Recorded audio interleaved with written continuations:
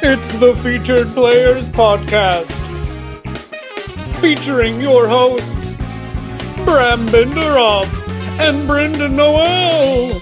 Ladies and gentlemen, Rob Riggle. Greetings, everyone. Welcome back to the Featured Players, Saturday Night Live podcast, except this week we are going full-on trader mode, and we're going to be talking a little Mad TV on the CW. This is episode 11, and I am Brendan Noel, one of your two regular co-hosts here, and with me, as always, he's the Jeremy D. Howard to my Adam Ray. Bram Benderoff, how's it going? How you doing, Brendan? I'm good. Those are two names that I looked up this week because I have to say that of watching all two episodes of Mad TV that have aired, I could not pick up on Jeremy D. Howard. I specifically looked at the list of names, and I wanted somebody who's like, what's a funny name? And for some reason, Jeremy D. Howard is a funny name. I wonder who the original Jeremy Howard in SAG is. In the original Mad TV cast? No. I mean, who is Jeremy Howard when it comes to SAG? Because when you're joining SAG, if you want to have a name where people are gonna remember you. That's right. You don't want to have you don't want to have a letter in there, but you have to be Jeremy D. Howard if there already is a Jeremy Howard. Yeah, so that's a good point. Who's the original Jeremy Howard? The question I'm asking, so you search Jeremy Howard, you get Jeremy Howard, and then you get Jeremy D. Howard, best known for Mad TV 2016. Jeremy Howard is he's a tall white man from Burbank, California. He's a 35-year-old. He is known for Teenage Mutant Ninja Turtles. Oh, he plays Donatello in the new Teenage Mutant Ninja Turtles movie. Wow, that's got to be him. Both of them. He was in 2 episodes of Breaking Bad as character Sketchy in 2011. Grey's Anatomy, Suburgatory as Jasper, House, Hotel for Dogs. He played Hot Dog Man. He was in Monk. He was in 1 episode of Monk, previously heard on the show. Jeremy, if you're listening, please come on the show. John from Cincinnati, Sydney White, Accepted, Dorm Days 2. I mean, what an honor. This is a murderer's row of credits. Lady in the Water. My Name is Earl. Lady in the Water. Maybe One of the best weird Entourage episode movies. of Entourage from 2005. He played Nerd Number 2, judging Amy as a waiter. Fat Frank on Scrubs. This guy has just done a lot of stuff. He was in Catch Me If You Can as teen waiter. Wonderful. And he's in an episode of American Housewife coming this fall on ABC as Nude Norman. So he definitely is a working actor, and he, as of right now, sounds like the role of a lifetime on American Housewife. Yes, Nude Norman. He is successful and perhaps worthy of his SAG name. Jeremy D. Howard will have to establish his fame with that D.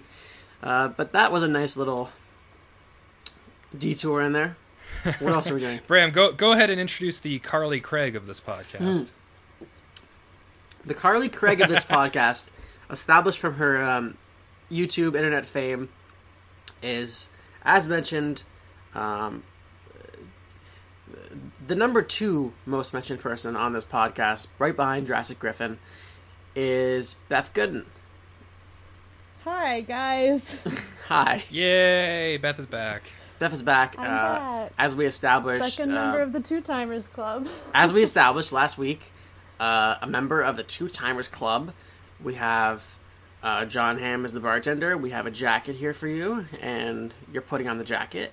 And it's yellow, so jacket. You could tell people that you just won the Masters, or you were on a meaningless podcast 2 times in a row. It's just the Masters jacket. We stole it. Please don't tell. We took it from Mike Weir.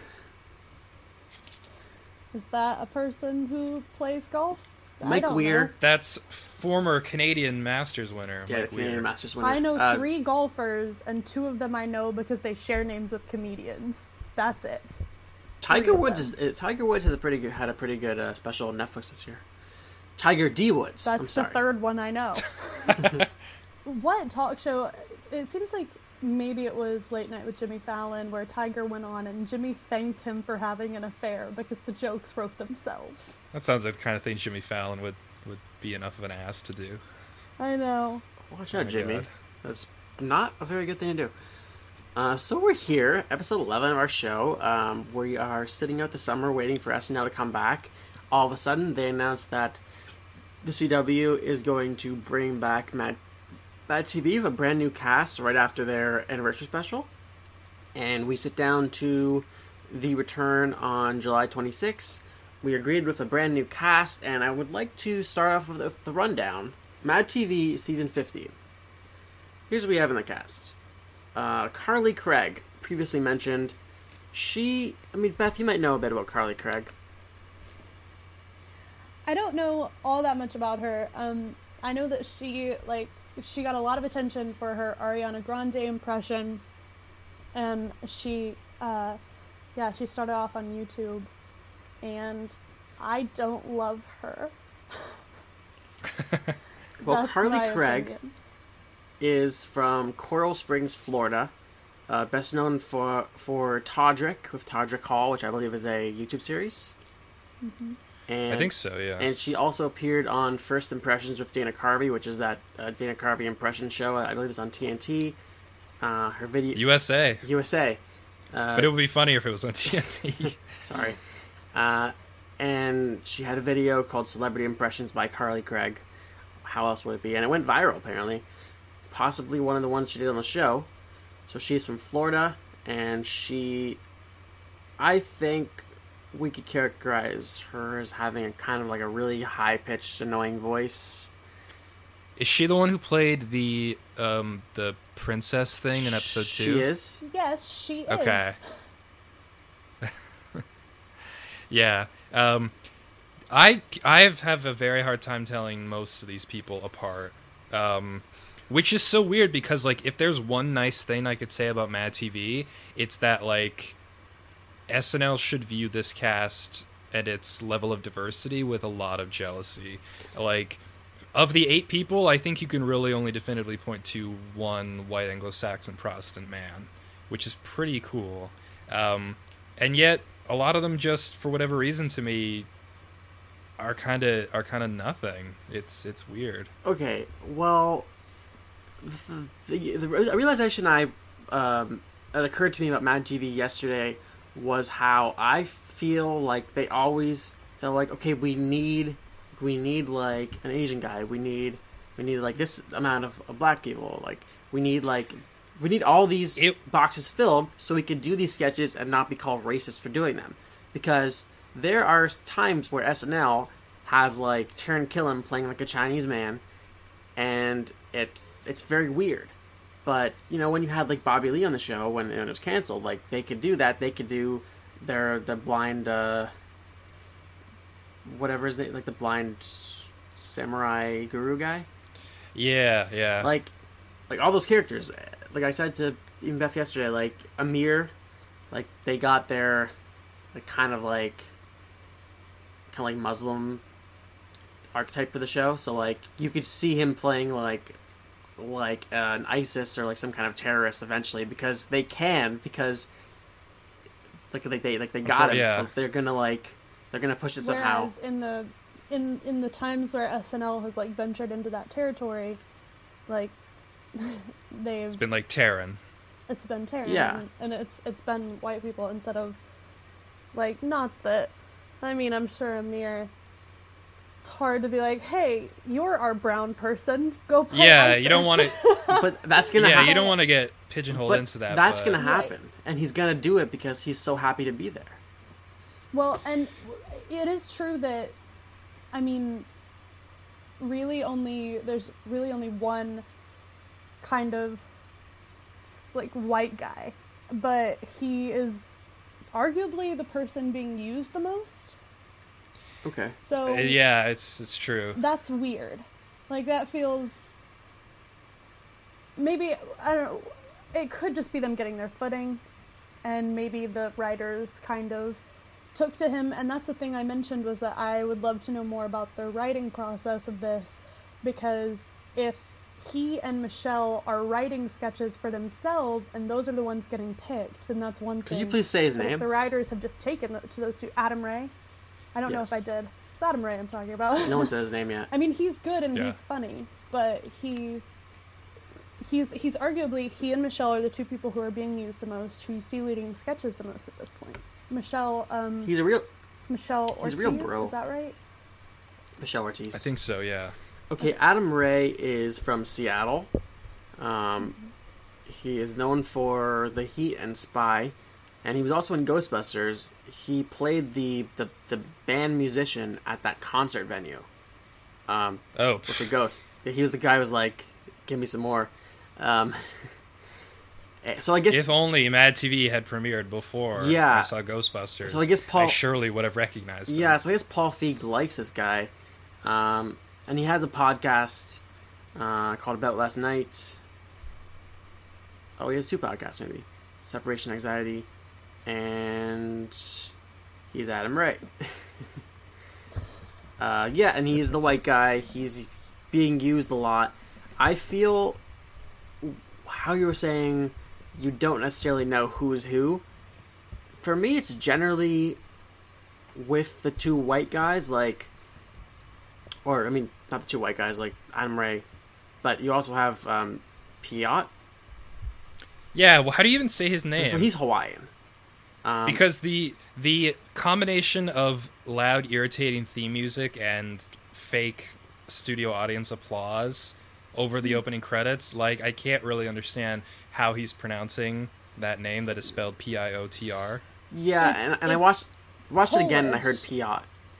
Piot Michael. Piot, it's Polish, and it's Piotr. Like, it's like...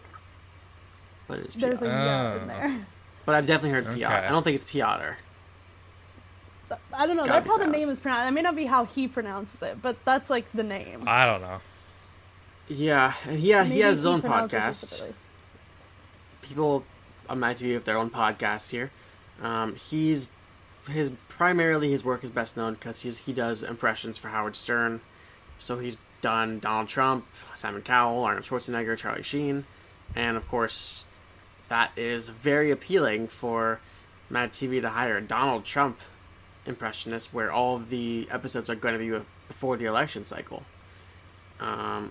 So he's actually quite talented. I feel like all of his impressions so far have impressed me. He's the one where I feel like I'm not sure if that's him. Because, I don't know, he has one of those faces where it's like... Yeah, I don't really, like, nothing about his face, like, sticks in my memory. Yeah. Okay, so Amir K is... Amir K is the one person from this cast I knew before going into this. He made it through, like, a couple of rounds of Last Comic Standing a few years ago. Right. And so, just sort of like seeing the initial cast photo, I was like, that face looks familiar. Like, oh yeah, I do know him. And so that was the one notable person in the group to me because he's the only one I'd heard of. He's from he's from California. He's the only one from California, actually, which is interesting. Every single cast member is from a different state. Argo, he was in. Yeah, that's like election rules. You can't have a cast with people from the same state. Yeah. Last Comic Standing is what he's known for, and something called Jerks of Cameras. And he was in real estate, but the 2007 market crash encouraged him to pursue his real passion for comedy. I mean, what a great story. Yeah. Yeah. What a rags to riches. Absolutely. Triumph. You have Lyric Lewis, which was she big on YouTube? What was her thing? She was. What a good Groundlings. name. She's a Groundlings main stage actress. Great name. Oh, she was in the Chicago, right? Say it one more time. Chi-Town, baby. Groundlings is Chicago? I think she was in LA. Okay. I think. She's from... I know she was on Brooklyn Nine-Nine. Yes, she was on Brooklyn Nine-Nine and Drunk History. And her favorite movie is Jurassic Park, as if we needed to know that. Groundlings. Good information. And she's from New Orleans. You have Jeremy Howard as the Jeremy D. Howard. but as the Mad TV Instagram shows, only as Jeremy Howard. There's no D there. He's from Nashville, Tennessee. Legalities. Best known for Hollywood Street, whatever that is. Also, the CBS Diversity Showcase. He's also a former choir director with a 3-octave range. Interesting. Octave, you say? Sorry. I think the Mad TV Instagram also described Jeremy D. Howard as turnt. Yeah, there's a commercial. Honestly, I feel like what we should have initially mentioned about Carly is the fact that it took her less than 30 seconds of being on screen to dab in the first episode. So that was the worst and the most uncomfortable. I hated it. Bram, are you watching something on your phone? I was right watching now? the Matt TV commercial. Oh, okay. It features Amir K in a very, very cartoonish Arab accent saying "all new," which made me think that he was going to go there. What if he had done that? What if that had been the whole show? I feel like it's gonna happen. Chelsea Davidson, Pete Davidson and Chelsea Davison, is from Cleveland, Ohio. She was a staff writer on At Midnight. She is well known for her impressions of Lena Dunham, Adele, and Meryl Streep. And I believe you like her, Beth. Yes, I do. Well, she's also a UCB person. So that's Okay. that was seeing her in posts and stuff is where I learned the name. But yeah, I do enjoy her. I thought her Lena Dunham was really funny. I thought It was. what she was Oh, that's her. maybe, Yes, that was so good. I thought maybe some of the stuff that the Lena character was saying was maybe a little bit antiquated, but it was a really good impression. I was impressed by it. The last one is Michelle Ortiz. She's from Tucson, Arizona. She was on Agents of S.H.I.E.L.D., Life in Pieces, and she trained as a classical opera singer in Germany. Neat little fact. So the moral of the story is that all these people do come from good, reputable comedy backgrounds for the most part. For the most part. Maybe not Carly Craig, but There's a handful of people who... But I don't even want to... I hate to even get into the territory of some of these people just had viral YouTube videos. Because I don't want to imply that you can't come up through YouTube. yeah, I love Bo Burnham. There are Absolutely. a lot of bad people who become famous through YouTube and there's no other vetting Sure. process. But there are a lot of other good people who do find their footing on YouTube, and there's nothing wrong with that. So No, the thing with this cast, because it's only 2 episodes in, I mean, there are already people who I feel like I like more than others, but I also am trying to remain open because I think people grow on you. I mean, the more you see of somebody's original characters, especially, not just impressions, because there are a lot of people who are doing impressions in these episodes. It's been really impression heavy, and for the most part, they've been really good. But I think that there's a lot of room for this cast to grow on me. I agree. I mean, I definitely think that's true. no one is outright bad. I think if there's a problem with the show, then it's probably going to be defined by the writing. That's the thing there was no one I would look at individually as somebody who's dragging the show down in any way. I agree. Which I think is a good segue into diving into episode 1. Okay. Because here's the thing.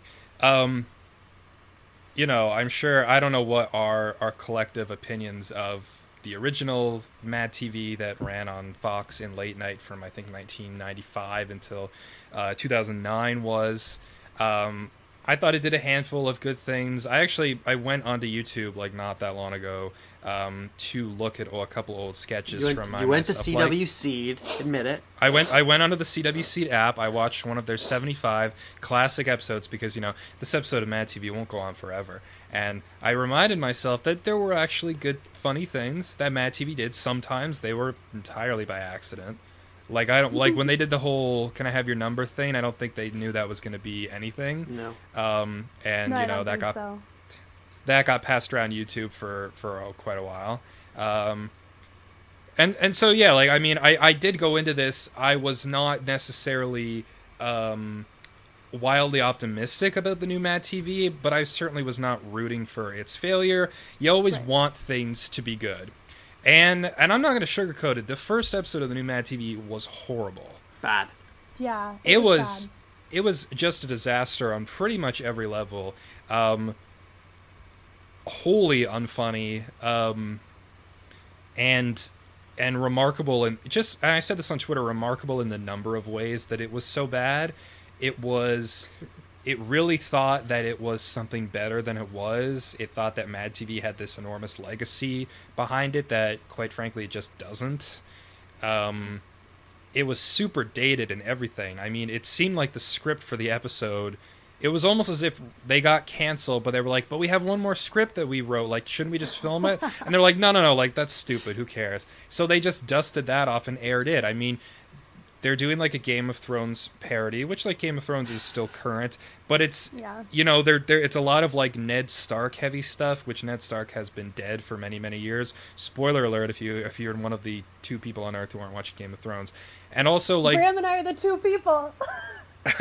We're the 2 people who aren't. Didn't Ned Stark... He's... Good for you. I envy you. Ned Stark was, like, season 1, right? Like 6 episodes. Yeah, Ned Stark was only in season 1. Yeah. Which was 5 years ago. And, you know, they have, in the first episode, the reference to, you know, Khal Drogo is, like, making, like, a single ladies reference, as if it's still 2009. I mean, I said this to Bram in a direct message, like, Seltzer Freeberg movies are more subtle about how they randomly drop in pop culture references. It felt like that, though.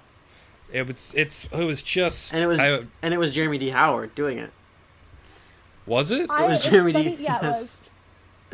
It was Jeremy D. Howard as Khal Drogo. It's funny that you talk about it feeling like they dusted off an old script, because from the very first moment of it, the first thing I wrote down was everything about this feels stale. And it did. It felt, I think, okay, I always enjoy seeing Will Sasso and Nicole Sullivan, but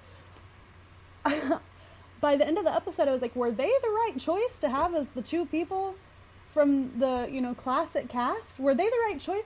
Because, you know, moving forward into the episode, they did this political sketch. So it was a game show with Donald Trump and Melania and Bill and Hillary Clinton. And Newlywed Game, I think. Yeah, that's what it was. Thank you. Yeah. It just felt old, and it felt like, no, you guys shouldn't be doing political sketches. This should stop now. And it just, I don't know if it's because I'm used to Saturday Night Live at this point, and, you know, things that are, like, heavily established in political sketches in the year 2016, but I felt like I was in the twilight zone of watching that Mad TV political sketch. It made me so uncomfortable. It was not funny. I wanted it to be over. Well, they didn't usually do it until they had Jordan Peele to do Obama. Exactly. Where they actually have, like, a spin on it. But did he ever play Obama on Mad TV? I have to assume so. Because Mad TV's only a few times, but Mad TV's last season was the year of the 2008 election. So right. And I remember, like, SNL pursued Jordan Peele as somebody to maybe bring onto the show to play Obama, I think the year before, because they knew he could do an impression. They ended up sticking in-house with Fred Armisen. It's good he didn't go. What's that? It's good he didn't go. He would have been stuck on there for, like, until now. He would have still been on. Yeah, we wouldn't have gotten Key and Peele. Yeah, so. we couldn't have gotten Key and Peele, which, I mean, I think that's a very worthy trade-off. Yeah. It's good for everyone. It's good for the whole world that SNL didn't take Jordan. I agree with Beth that I don't think Will Sasso and Nicole Sullivan were the 2 right people to be the quote-unquote Mad TV All-Stars, which, again, what a interesting turn of phrase. It's pretty much Survivor All-Stars. I don't think that people really know those people's names, and I don't even really know Nicole Sullivan like as anything. I kind of know Will Sasso. I agree with Nicole Sullivan, but I think Will Sasso does have a bit of more credibility there. I think that if there's Will a thing Sasso he's stayed known for, relevant. it is Mad TV. Yeah. Will Sasso stayed relevant with those lemon vines. That's how he kept his relevancy up. But I think Will Sasso also, when he was on Mad TV, and he's also Canadian, which is nice. He was, he was like definitely like one of the funniest people on that cast. Like, Yes, he whip out was. an impression. It would always work. His Bill Clinton is really, really good. And then he was also in the Three Stooges movie. He was Yes, he was. Which He was was. the bald one. He was curly, right? Wasn't he? I can't scroll fast enough. Clearly, yes, he was curly. Okay. Well, I don't know. It's not that I don't He was in Shit My Dad really Says. appreciate both of them, and especially appreciate for the work they did on Mad TV. I just think, I just think there would have been there could have been better people to have on for the first episode that... Oh god. Nicole Sullivan and Will Sasso were both in Shit My Dad Says. For the I was- record, I was love gonna- Nicole Sullivan. I was happy So you much. mentioned Shit My Dad Says, because I do remember Will Sasso being on that show as they like were- the neighbor But they were character, married on that show. who would just go, oh, well, there you go. Like, they would just kind of wander in from a completely different TV show. 18 episodes. I guess in my head, whenever I pictured the first episode back, if they were going to have somebody from the old cast on, why not Michael McDonald? Yeah. Why Michael not McDonald have him is- as the person in the first episode? Michael McDonald is too busy directing the Mindy Project, I think.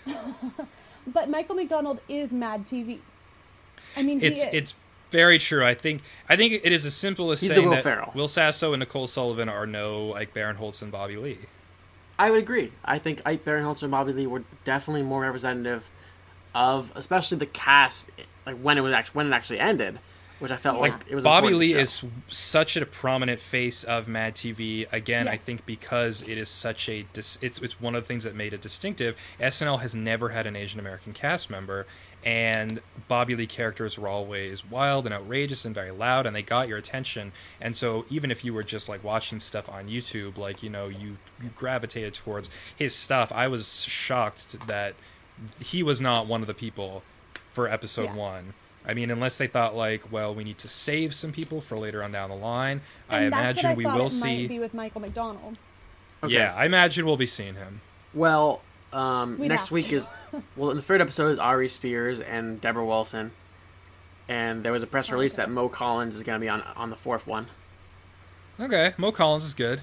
But we're Mo like Collins is good. we're talking about like oh, like I wonder what original cast members are going to be on, and not like Yeah. what is new cast members going to do? Like they are so like I know this is like a trial run and no one knows who the cast is, Yeah. but they are so stuck in the past and they're so reliant on these fast cast members who didn't necessarily achieve any fame like in front of the cameras beyond the show to build up these cast members. And like we're like, and especially they show clips, like they show it full like classic sketches, which is something that Mad TV did regardless. Back in the day they would always show classic sketches, but now like it feels less relevant. Like now you're not even showing 7 years removed. It like, feels yeah, like pandering. Key and Peele the first week show us a Stewart sketch with Michael McDonald on the second week.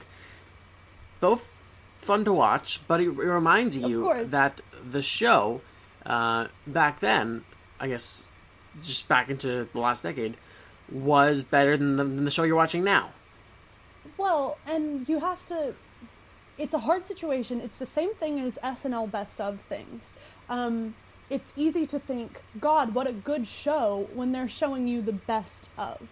And you aren't seeing the other sketches that just sucked that week. You know? When they're showing you one of Key and Peele's funniest, silliest sketches in the first episode, and you think, oh yeah, and those two guys went on to be Key and Peele. It skews the image against the current cast in the most unfair way, because it was their first episode.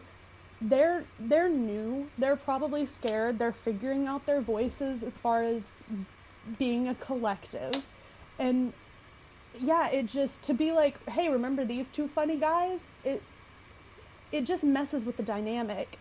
It feels unfair to the current cast. Mm-hmm. A little bit. It's not dissimilar to how perhaps SNL has treated its incoming featured players in recent times, particularly the 6 white people from a few years back, where, you know, Tina Fey gave them, you know, being publicly humiliated for the first time anywhere kind of thing, and new cast member Arcade Fire. That was the best. That was pretty good. New cast member Arcade Fire. The problem I have with the classic sketches is it's kind of twofold. My problem the first week was, like, I was like, oh, okay, don't pretend that, like, people had heard of Key, like, the people really were celebrating Key and Peele as comedians while they were on Mad TV. Like, they felt like they were kind of taking credit for their success a little bit, and that seemed a tiny bit unfair just because nobody was passing around their Mad TV sketches really all that much. It wasn't really until Key and Peele came on the air that they really became as celebrated as they are. And the problem I had in the second week was they were teasing this Stewart sketch they were going to play at the end of the night by saying, and Stewart returns. Yes. Like, you can look in the video and you can tell, like, this is an old sketch. You're not fooling anybody. But it really was a bizarre way to phrase that, as if they were going to see a live sketch. Right. You know, it didn't really make any sense to me. One has to wonder if Mo Collins is coming on in a few weeks, if Michael McDonald is the other person doing there. Like, could we see our first new sketch based on old characters? Would they actually do a new Stewart sketch? That's not... no, but they did that on the second episode of Bobby Lee. It seems like the kind of thing they don't want to do. We got that Bobby Lee thing with his, I guess, old character. Okay. But I do wonder if they might think that would be drowning out the new cast, like we were talking If Mo Collins is on the 4th episode, they're going to do Lorraine. Remember Lorraine? Oh, yeah, right. Who I always used to, when I was really young and watching Mad TV, I always got very confused. I thought that Lorraine might have, like, was also Stewart's mom, but no, it's different characters. God. Like, sometimes they just decided to spin her off into her own thing. Mo Collins she's a regular on that Talking Dog Allison Tolman show on ABC. She's so good in Lady Dynamite. She was. Yes, she was. She's so good in it. Lots of different things through the years. Always great when she showed up on Parks and Rec, and she's wonderful. She's great. Yeah. So I'll just pause and take in Mo Collins for a moment. Yeah, let's all just reflect quietly on how wonderful Mo Collins is. Mo Collins, no problems. Perfect. A+, Bram. Episode title. Mo Collins, no problems. This is a crazy episode in terms of its dated, lazy comedy. I mean, one of the things we went like right into after like one of the intros was or it was right after their what do they call it, the Truly-Wed game. Didn't they go right into a Dora the Explorer parody?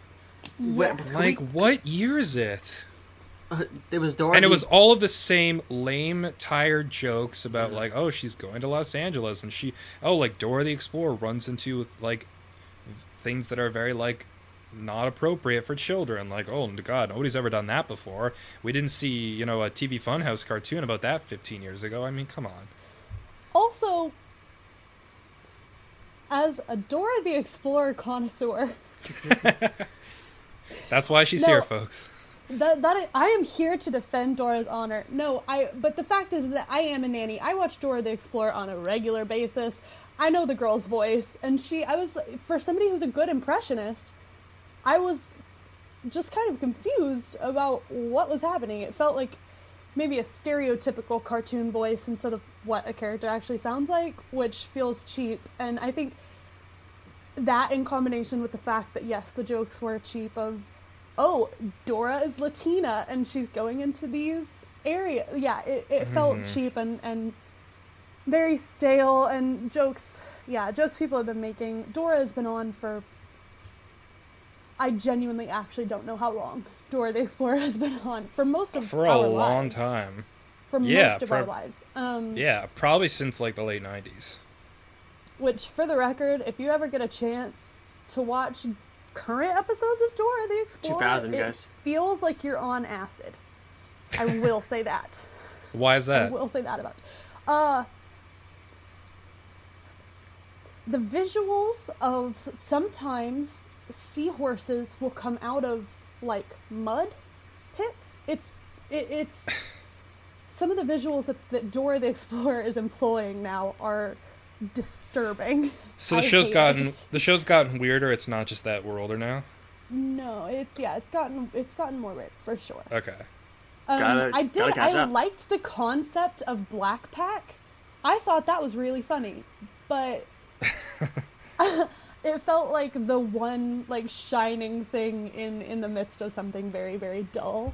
But yeah, Black Pack actually made me laugh out loud. It didn't feel like an energetic sketch. Even the people that were running into her, like the weird like all those racial stereotypes and the criminals. Like, yeah, it was like hookers and meth shakes were the like fakest thing I've ever seen. She didn't look like she was on meth. She looked like she was trying to invent a dance craze. It didn't feel like meth at all. And I know meth. Yes. Trust me, we know meth here. I actually spent a lot of last night watching public service announcements from the Meth Project on YouTube. I can't say why, but it did happen. That's on Hulu now, isn't it? Yeah, so you know. Didn't the Meth Project... I'm trying to kick the stuff, but you know, we'll get there. Did the Meth Project move to Hulu last year?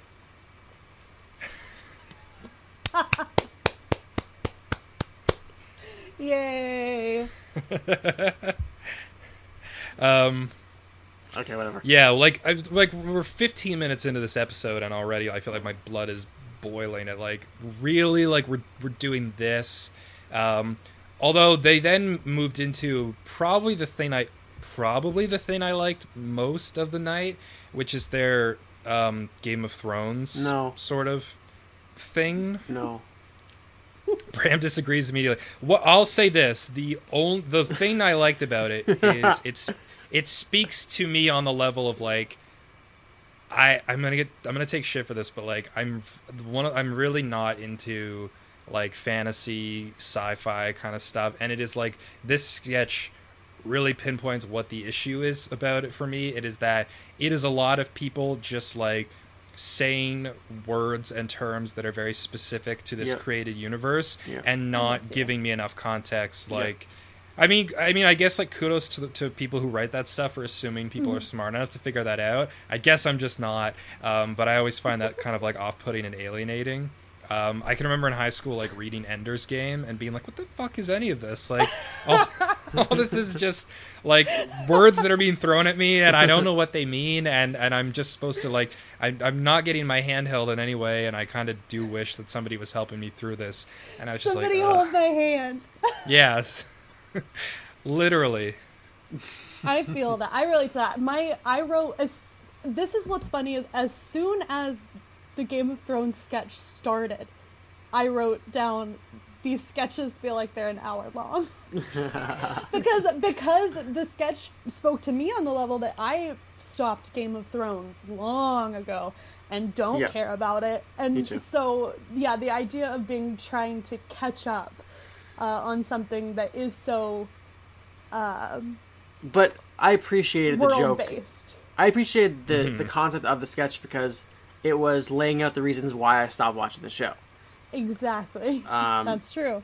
But it just went on, and like there was no, like it was a very small idea dragged out to just to fit as many impressions as possible. I'm pretty sure Carly Craig played like 2 characters in there. I'm pretty sure Chelsea Davidson played 2 in there as well. This could have been done in like 45 seconds. I'm pretty sure like, one of the cast members played. The Jason Momoa impression made me laugh though, because I didn't expect it. And so when he came on screen and the costuming was actually pretty good.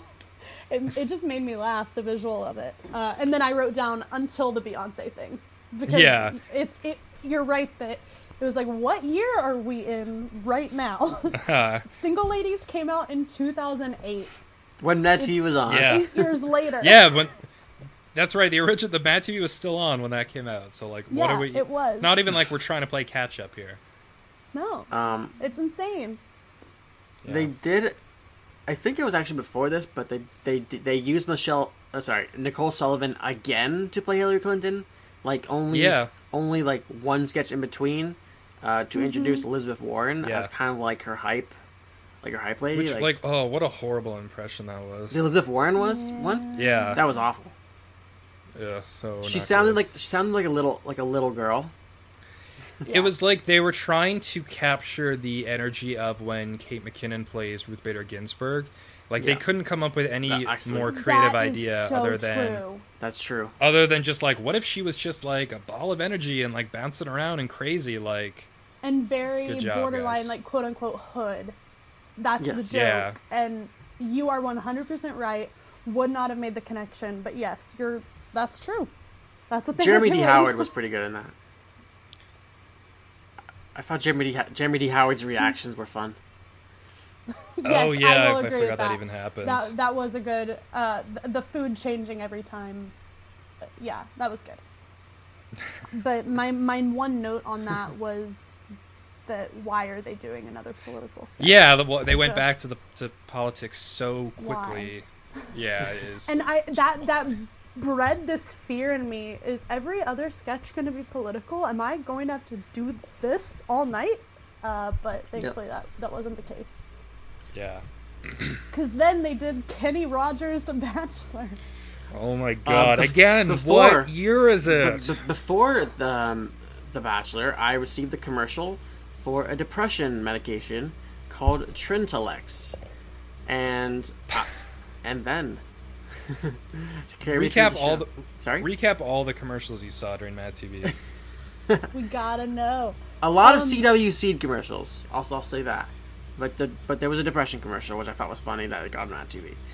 The Bachelor with Will Sasso as Kenny Rogers, and it starts off with a very immediate, fun joke because the guy playing Chris Harrison, who is that? I don't know. I don't remember it. It's one of the cast members. I don't remember. Some dude. Some guy. Is it Adam Ray? Piot Michael? It has to be Adam Ray. I don't remember at this point. But I don't know. Whoever played Steve Buscemi in the Celebrity Impressions. Oh, then yeah, I think it was him. Okay, but he comes up to him and he says, "Hey, Chris Hardwick." Yes, that was. No, we skipped over the actual first joke of this sketch, which was the announcer saying, "You're watching ABC, where we revive all the old game shows that you didn't want in the first place." And I said out loud to no one in an empty room, "You revived Mad TV." Like, and I don't know. Mad TV does not strike me as a show that is like self-aware, where it knew like part of why that joke was funny was that you are watching a revival of like a third-rate sketch comedy show. But at this point, we're not even halfway through the show, and I feel like I'm fuming at how mad. Like, I couldn't believe the show was making me this angry.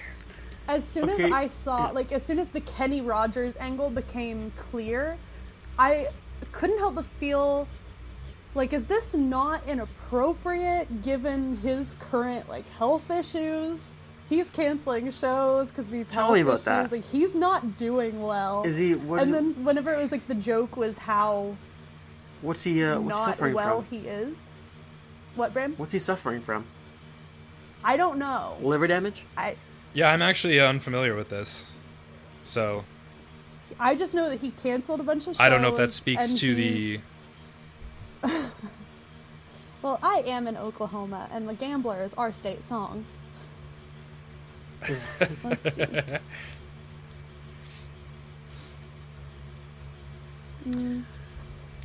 Yeah, this whole thing was just I don't know if it was dated per se, but it definitely felt stale in its all of its different parts coming together, like a Bachelor parody, which we've seen 50 million of things of. Like everybody on YouTube has a Bachelor parody. SNL does like vaguely unfunny kind of periodic Bachelor parodies where they do things like Unreal does it too. Yeah, like Unreal is, Bachelor, there is no shortage of making fun of The Bachelor on TV right now. Right. Yeah. And then the Kenny Rogers angle, which again is just bringing back an old impression. And it's like, why now? Like, it was the weirdest. It was just bizarre. I didn't understand why any of it was happening. I like that little moment. I would rather watch the Kenny Rogers as the Gambler or any of its 4 sequels than ever have to watch that sketch again. It was using the old impression, sure, but it felt like they were adding in these references to how old he is now and how maybe unstable he is, and it felt like, are we really punching down at Kenny Rogers? It was weird. It was weird for me. It felt like a weird punching down moment. Also, the paintballs. It was so long. Those aren't paintballs. Sorry. It was fake. And I hate it. You've been called out, Matt TV. I like the moment where Lyric Lewis, she was given the rose, but then told that the producers said she had to stay until episode 7. She was like, episode 7, that's what they told me as well. Yeah, that's the deal. Gotta have a black girl till episode 7.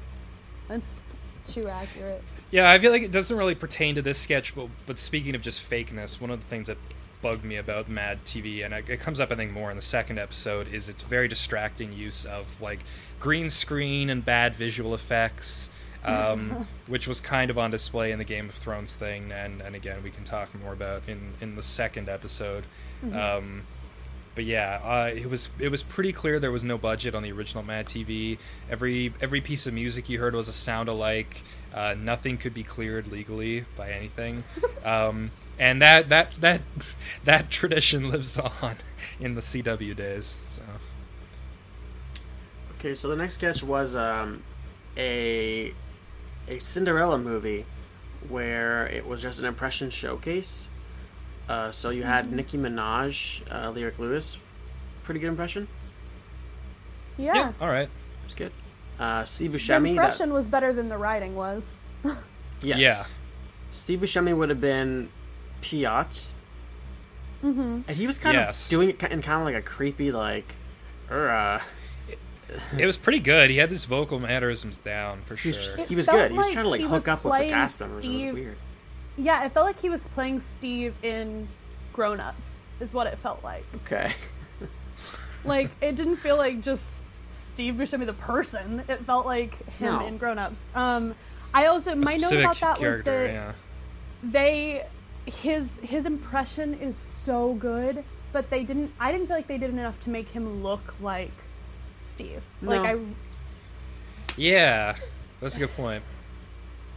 They could have made him like a little paler. If you just showed me him, then I would have never known who the impression was. But he's so good at impressions that you can't be that mad. Yeah, they needed to give him more like visual frailty.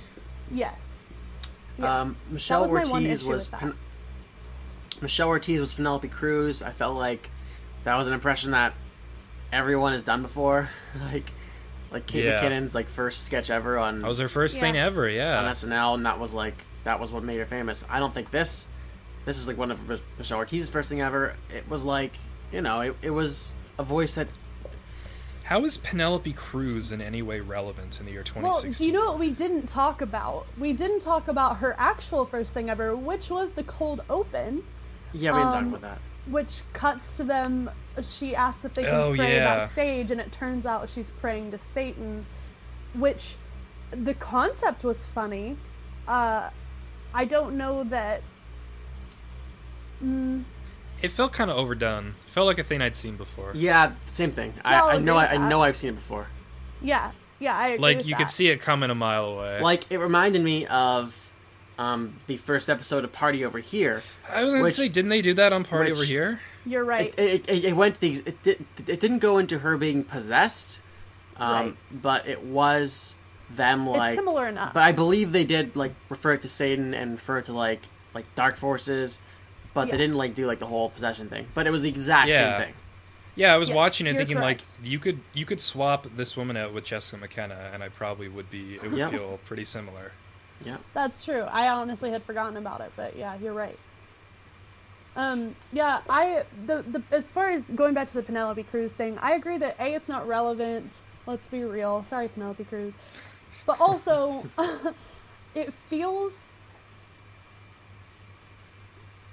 just almost offensive. Yeah. Just Yeah. almost. Yeah. The thickness of the accent, which Penelope Cruz, it's not that thick. We've seen Penelope Cruz act. We've heard her. We all know what she sounds like. It's not that thick. It felt like it was being overdone. It felt like too much for me. Yeah. What else do we have? Okay, so we had Chelsea Davison. She did her Lena Dunham. We've seen Noelle Wells do this as her first appearance on SNL. I almost feel like I liked this better. I did.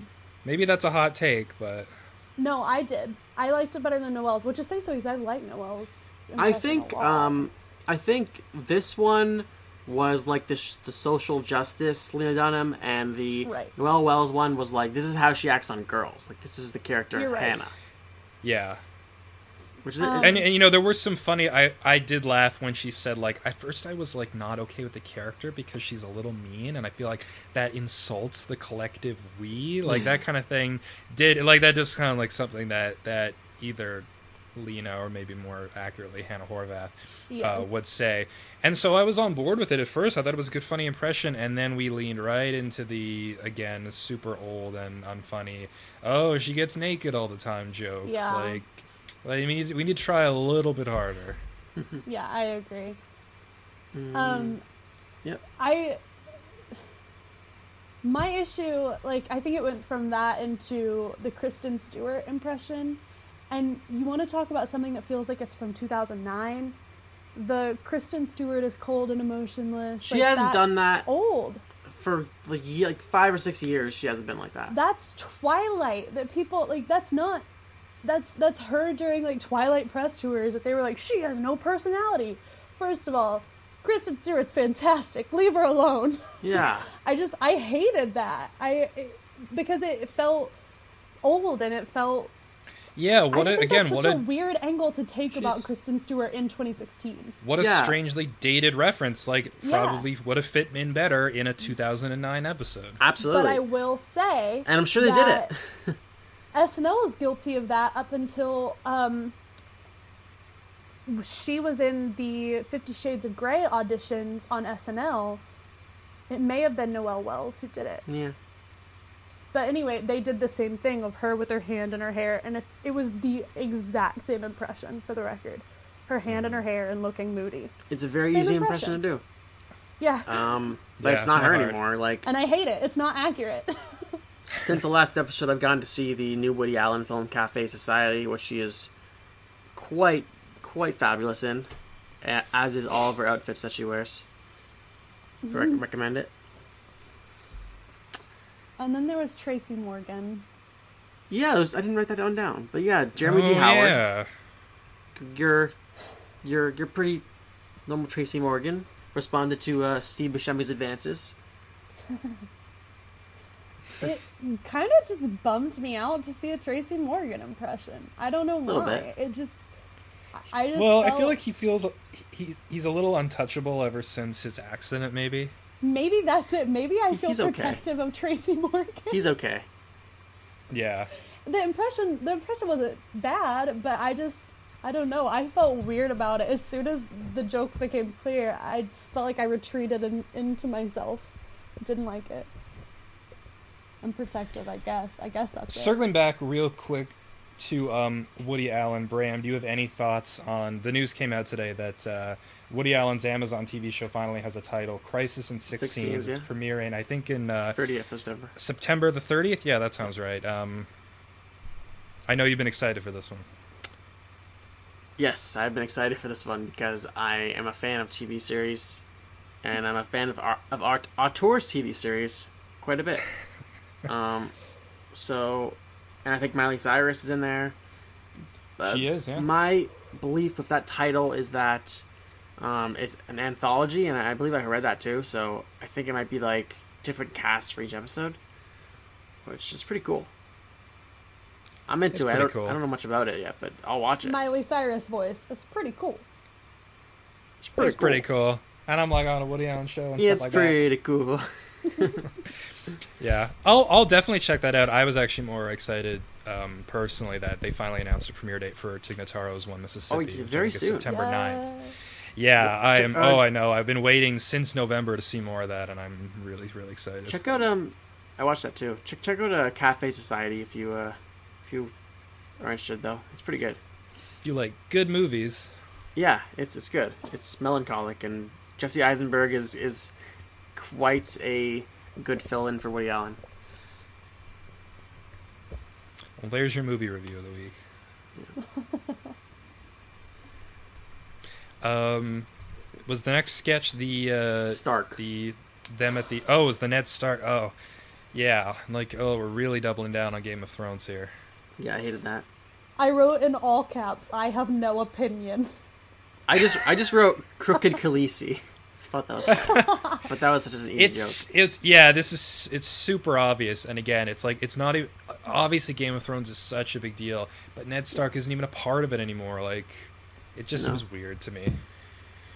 Was that the last sketch? No, because there was the last one I wrote down. I didn't even have that written down. I'm glad I don't have it did. Is the lounge? They go to the dinner, and her ex is the lounge singer. Didn't write that. Okay.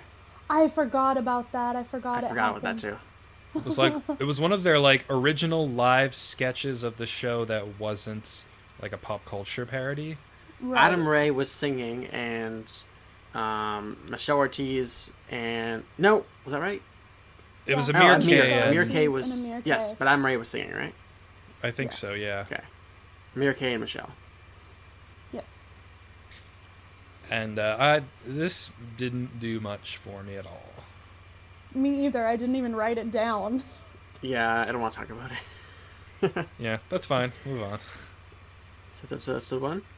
It's just it was too long, like most things on the premiere on the Matt TV. It was just too long. But I feel like the second episode was a lot more watchable, and it made me feel better about the cast as a whole.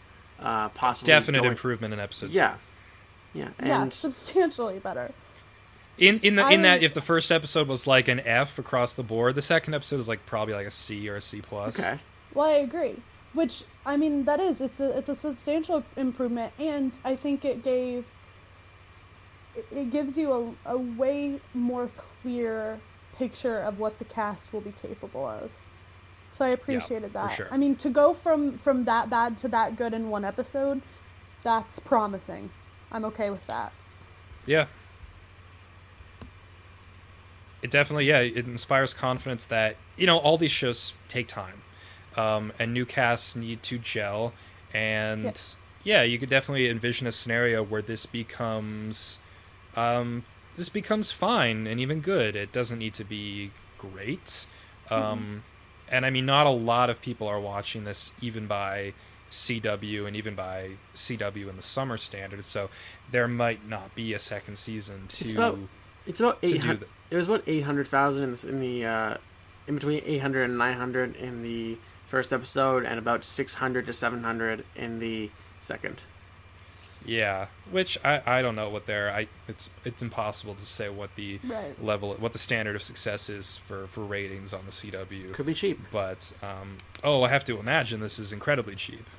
I mean, you're like this Big Brother and American Ninja Warrior. That's about as proved how cheap it was. Yeah, and they're not putting a whole lot of money into it. We're gonna get some green screen in a minute that I'm gonna be, yeah. So this episode opened with the we dive right into our all stars where Adam Ray and Amir K are hanging out in their dressing room, and suddenly, oh my God, it's Mindy Project star Ike Barinholtz, and Suicide Squad star Ike Barinholtz, so he's relevant. That's right. I literally had no idea that was happening. Oh yeah, he's totally in it. He got super ripped for it. Yeah, he's a scene. Well, he has a cut scene in it. I'm pretty sure. Really? Like they cut a lot of his part. Like he's in a scene with the Joker. Oh. But it's not in the movie. Rip in peace, anybody respecting Jared Leto. Yeah. I love that guy. I was listening to the radio and Ryan Seacrest was telling a story about how, like, oh, he really got into character for his part. He sent Margot Robbie a live rat. And I was like, I'd be like, fuck this guy. Like, that's horrible. I don't care if you're method acting. Like, don't at me. The thing I find funny about that don't at you. The thing I find funny about that is he did all this, and I believe he also sent like used condoms to the cast member. He sent like rats and all this weird stuff, and most of his stuff got cut out. And apparently he's in the movie for like 7 minutes. Yeah, that's what I heard.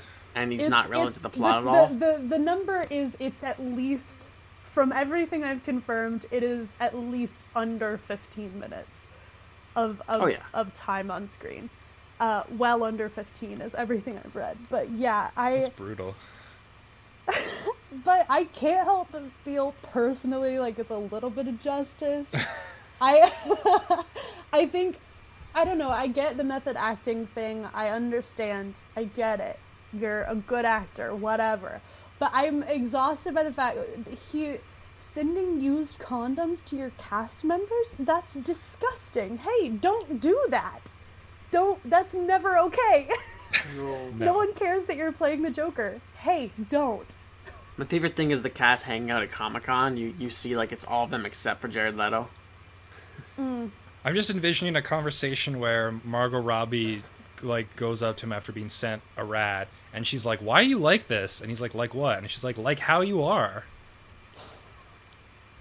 Anyone? My so-called life? No, did you see Viola Davis? Did you see what she said about him?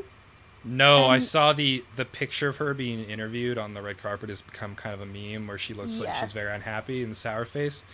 No, what did she say? Okay, so I have to find the right quote because it's fantastic. Okay, I have something to say. Let's see. Go ahead. Apparently, he was talking about how he's very upset about Jared Leto, about how all of his parts got, like, most of his part got cut out. He's very upset about it, but he's like, well, it's good now that, like, if I die, then he's, like, referring to, like, Heath Ledger, I guess, then, like, the internet, like, this stuff is going to get out there, people are going to be able to see it, and and I think the reporter went back and was like, you're not going to die anytime soon, and then he said back to the reporter, we all die. Not there's untrue. There's one interview where YOLO, right, Bram? There's one interview where he says in parentheses it says Leto goes full Joker for a moment, and I was like personally offended by it a little bit. I was like, he didn't go full Joker. He put on a voice. He's not gonna like lose himself in this character. I heard that he does voice. a Jay Leno impression. That's what his voice is. It's okay. So anyway, Viola Davis said she wanted to pepper spray him. Yeah, she said she wanted to pepper spray him. She Perfect. said it was a little worrisome. It made you a little bit nervous, and I'm pretty tough. You know, I got into a few fights when I was growing up, but it scared me a little bit. Yikes. She said before that I was only introduced to the Joker before she met him as himself. She said before that I was only introduced to the Joker, and I almost had my pepper spray out. Wow. Yeah, I imagine it's not easy to scare Viola Davis. No. Well, she said She also said if he had sent her any of the gifts, he would have had to deal with her husband, which I think is the idea of Viola Davis's husband going to find Jared Leto and just beating him up for sending a live rat to Viola Davis. I want that to happen. Why couldn't he have sent her a gift? Come on. I like the way he leans. Elaborate. You guys suck. Anyway. Okay, can we go back to the cold open? Yeah. Sure. Okay. So Ike and Bobby come in, and they're like, "This is our dressing room." They're like, "Oh man, that's cool." And then Ike starts showing. Why are you laughing? Because Brendan can't stop making my so-called life references. Oh, I'm not with this. It's just so funny. Okay.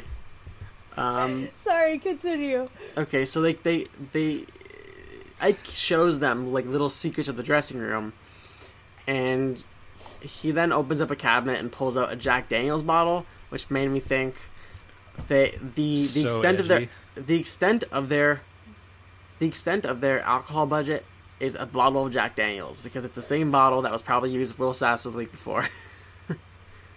Probably. That's all that has been on. My favorite implication of this cold open is the fact that they have not only the same dressing room, also no one checked the vents once the last cast left. I thought that was funny. Because that was an event.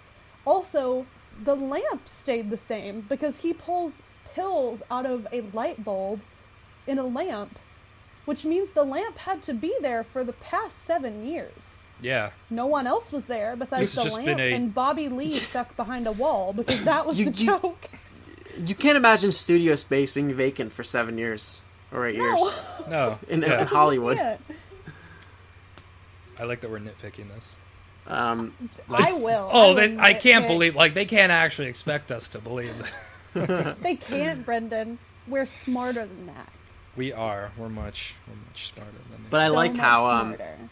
how Bobby Lee was behind the wall, and there's like, what year is it? When he first came out, I laughed Donald Trump's really running for hard president because of his crazy long hair and blood all over him. Yeah, it made me laugh. Yeah.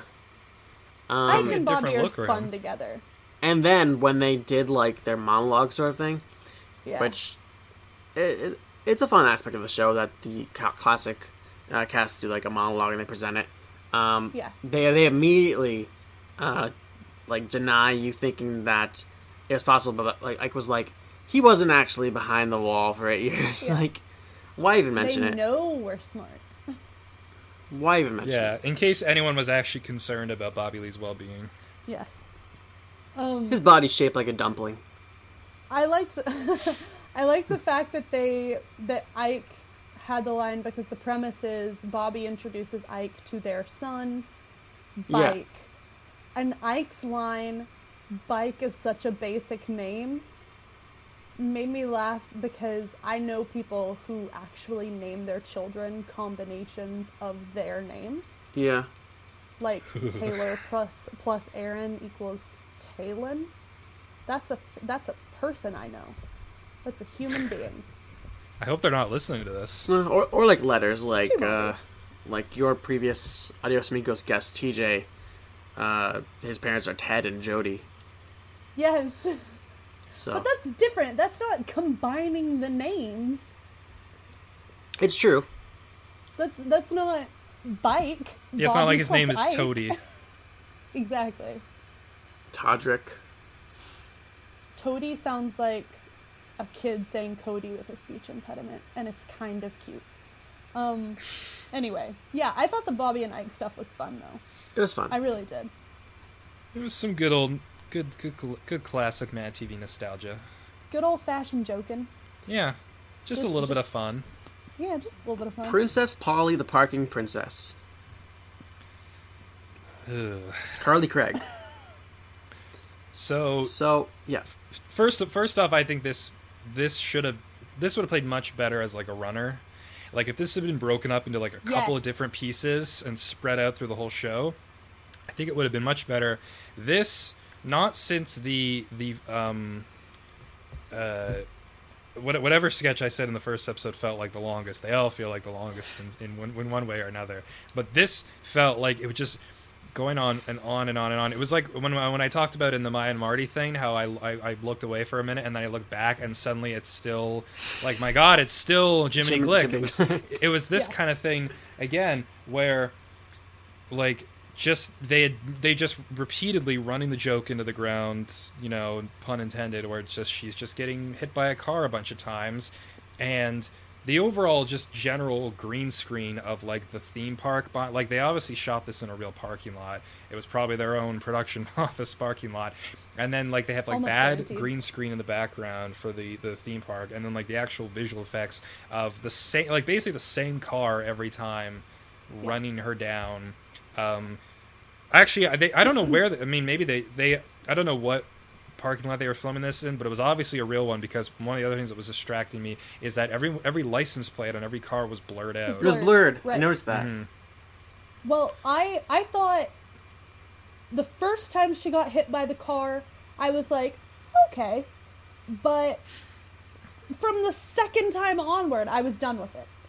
And Yeah. but you are completely right that had it been a runner, it would have worked better.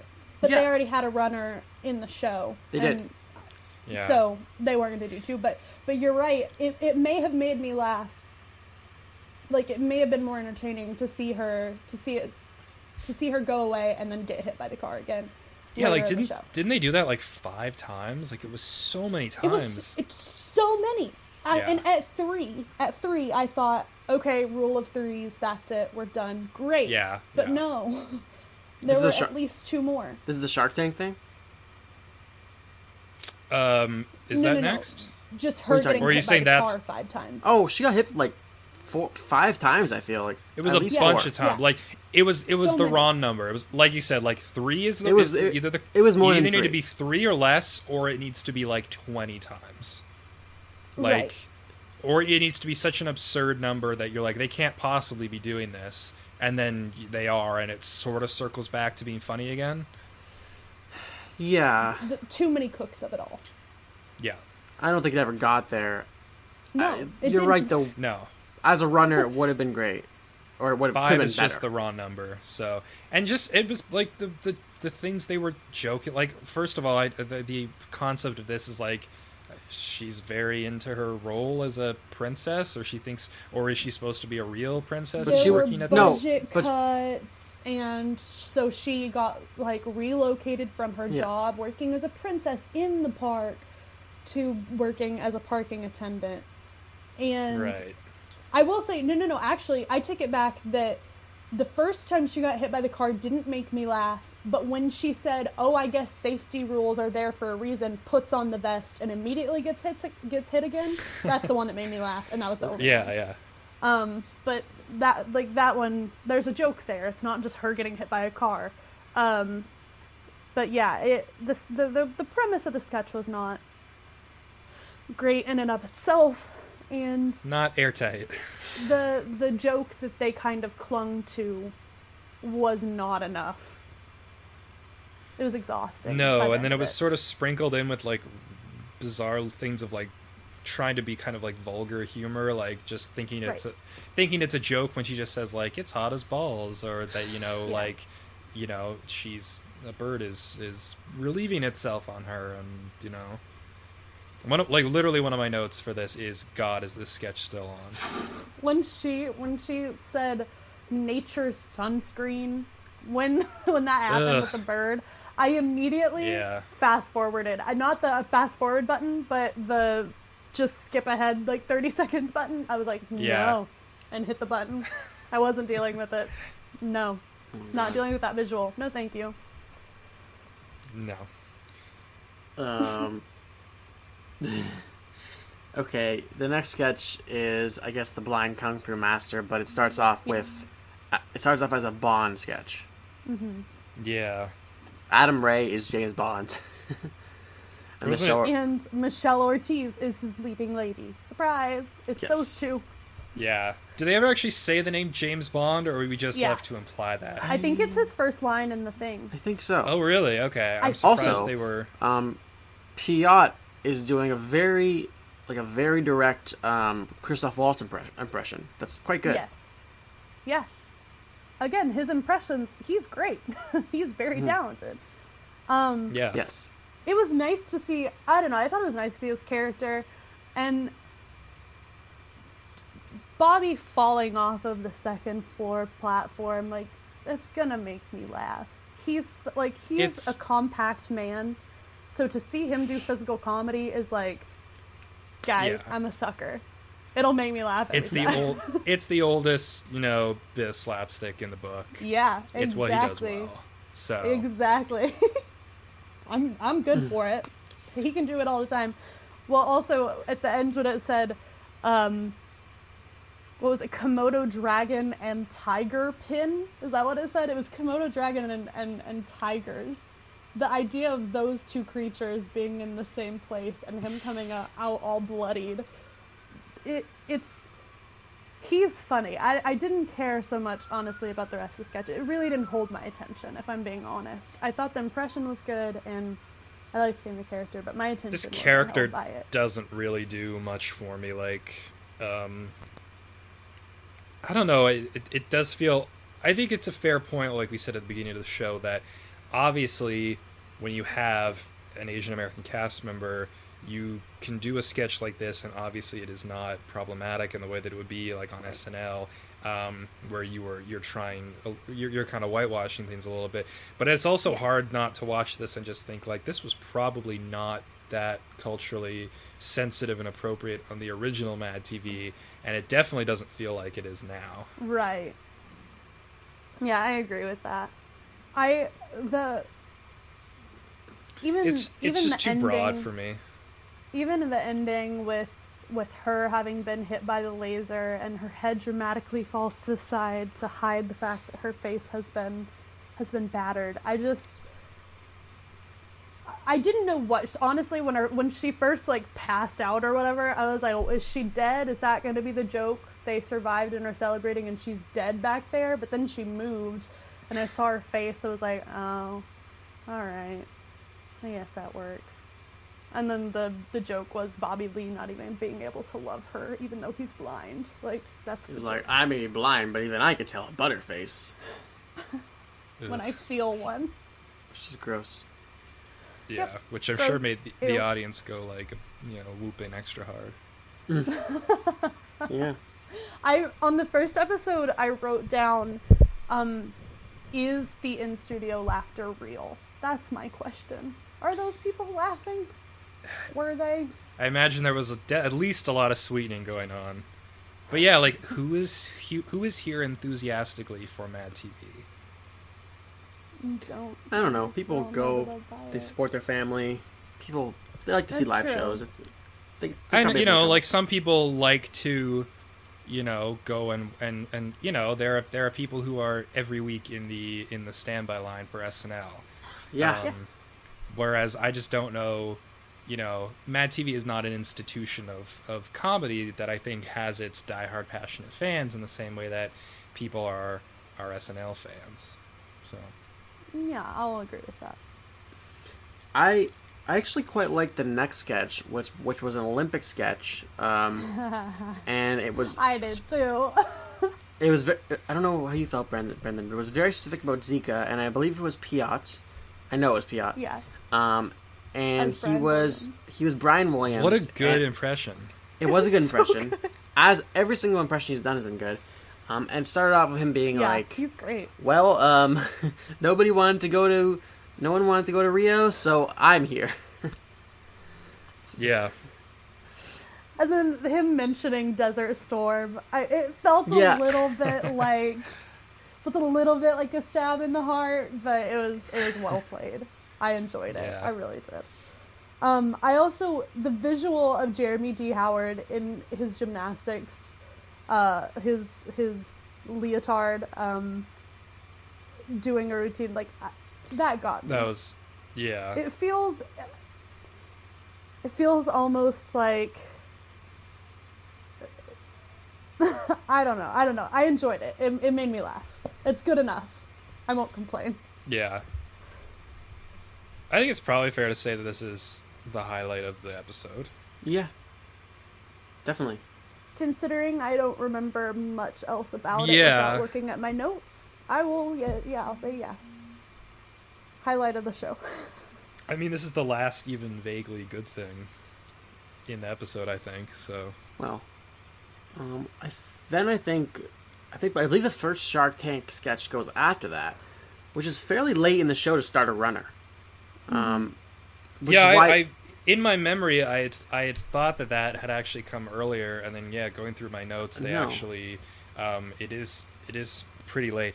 The other thing, just before we move on from the Olympics, that I find distracting is that like the legal, how they can approach the Olympics legally when NBC has the rights, which means we have a 5-feathered NBC logo, which kind of looks like a pot leaf almost, and we have an Olympic logo that has 6 rings in it, which just looks very weird and I cheap. did not notice. No. Okay. Well, that's you the kind of thing that... You have a better eye than me, because that didn't register, went over my head. Oh, okay, that was the kind of thing that I noticed the NBC thing, but not the... But it's the kind of thing I might have been looking for, because I do feel like in the past I knew Mad TV as being this thing that like everything has to be like kind of it has to be like a legal parody, like it can't be exactly what it is. I guess I don't know. I guess they always thought they were going to get sued for stuff, but anyway, it was weird. Yeah, that's very funny. I will have to watch. Like, I want to go look at that. Let's talk about Shark Tank. What? I messaged Bram as soon as the Shark Tank sketch started for me that for some reason the thing that immediately made me laugh was Ike was standing in this very like hunched way, because he's a tall guy, and again Bobby Lee is a compact man. But so Ike was standing in this hunched way with his hands on his hips, that just his posture alone was really making me laugh. And I also think it had to do with his like tucked in t-shirt with his pants pretty high and the belt. I don't know what it was, but I was just sitting there here alone, just laughing at his posture. I was like, am I so that sold on Ike Barinholtz that he can stand slightly funny and it's actually making me laugh in comparison to the other things in these episodes? I don't know. I had to reevaluate my love for Ike Barinholtz in that moment. I thought the concept of this as a runner was good, though. I enjoyed it. Yeah, I did too. I think I found it too a little. It was kind of predictable. Yeah, and also, I mean, part of what I didn't like about it is that it was a little lazy in its way of just kind of the way the sharks were just sort of like, no, like it's obviously you. We just saw you before, like, and you're just kind of like pointing out what the joke is. Right. It didn't really do much for me. I also was very confused by the impressions. Yeah, me too. That like who was doing what, because I had no idea. At first I thought Amir K was playing Mark Cuban. And then somebody else, I think it was Adam Ray. Adam Ray. Like it turned out that he was playing Mark Cuban. So like the note I wrote down was Amir K's Mark Cuban is a disgrace, comma. Wait, no, the white guy is Cuban, comma, all caps. Who is Amir supposed to be? 2 question marks. Robert Herjavec? 2 question marks. I think P.O. was Kevin O'Leary. I guess, yeah. But they didn't show a close up of him, and they didn't make a joke of him. They just showed him in like a far shot. Yeah. The joke and about also, Mark Cuban being on 17 different co-ed softball teams, I was into that. The number of 17 different co-ed softball teams is great. It's too many softball teams, guys. They had the one woman doing their Barbara Corcoran impression, which did nothing, especially considering I remember Kate McKinnon's being pretty good on SNL. Kate McKinnon got her voice down, and this woman did not make any attempt at really. I guess it was Carly Craig. Yeah. Barbara is the shopping network one. Yeah, she has short blonde hair. Actually, I've seen her she has actually done like local real estate ads here. Really? It's really weird. In Cambridge?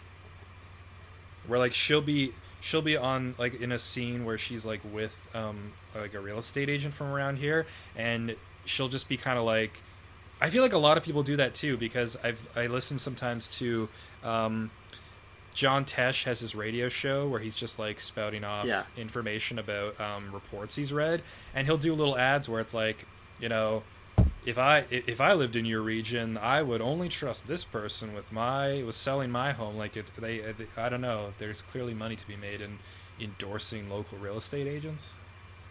Who knew? Correct. There's money to be made. She'll do it. There's money in that banana stand.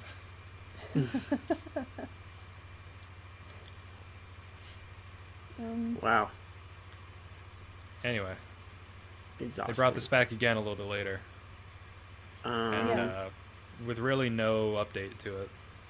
Okay, well we have so then we had a on-stage sketch of sorts with Michelle I think Michelle Ortiz is Idina Menzel, and Carly Craig is Kristen Chenoweth, and they're singing America the Beautiful, and somebody is Joe Biden. Do you know why they were singing America the Beautiful instead of any other song that those two women could be known for? It's exactly what Brendan is talking about. It's about public rights.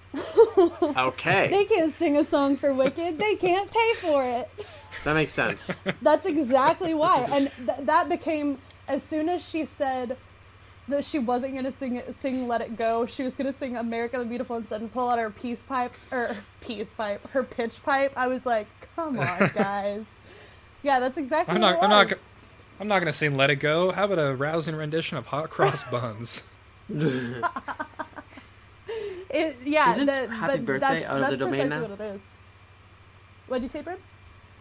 Isn't Happy Birthday in public domain now? I think it just finally did. Like, it just happened. Yeah. Which, again, we never have to hear Jolly Good Fellow on TV ever again.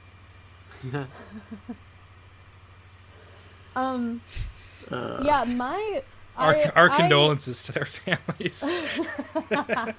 Mildred and Patty Hill. I felt like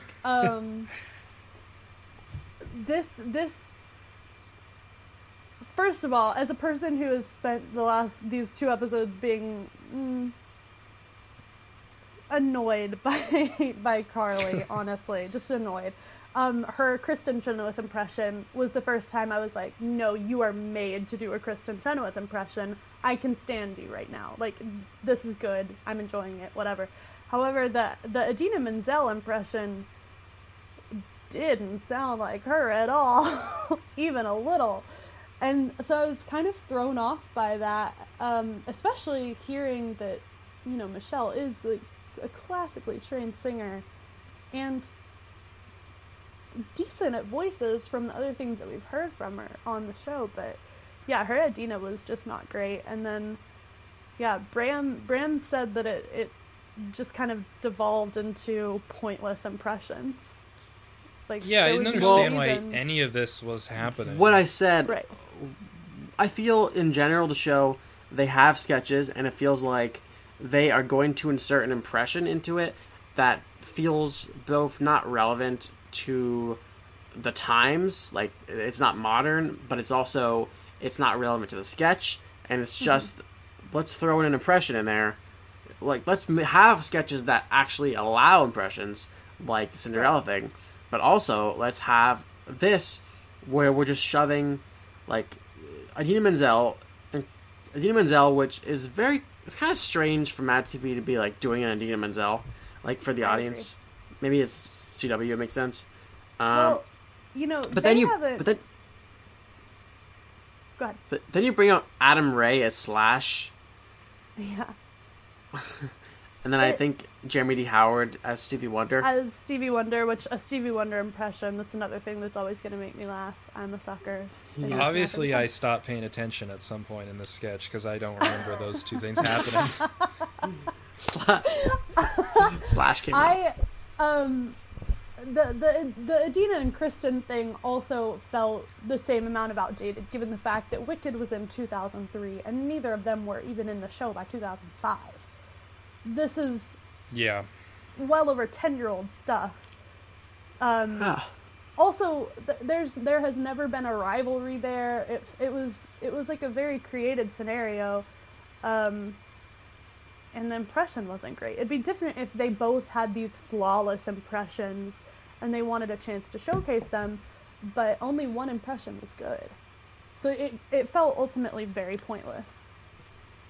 I don't even remember how the flawless, sketch ended. You mean like Nassim Pedrad's impression of Kristen Chenoweth?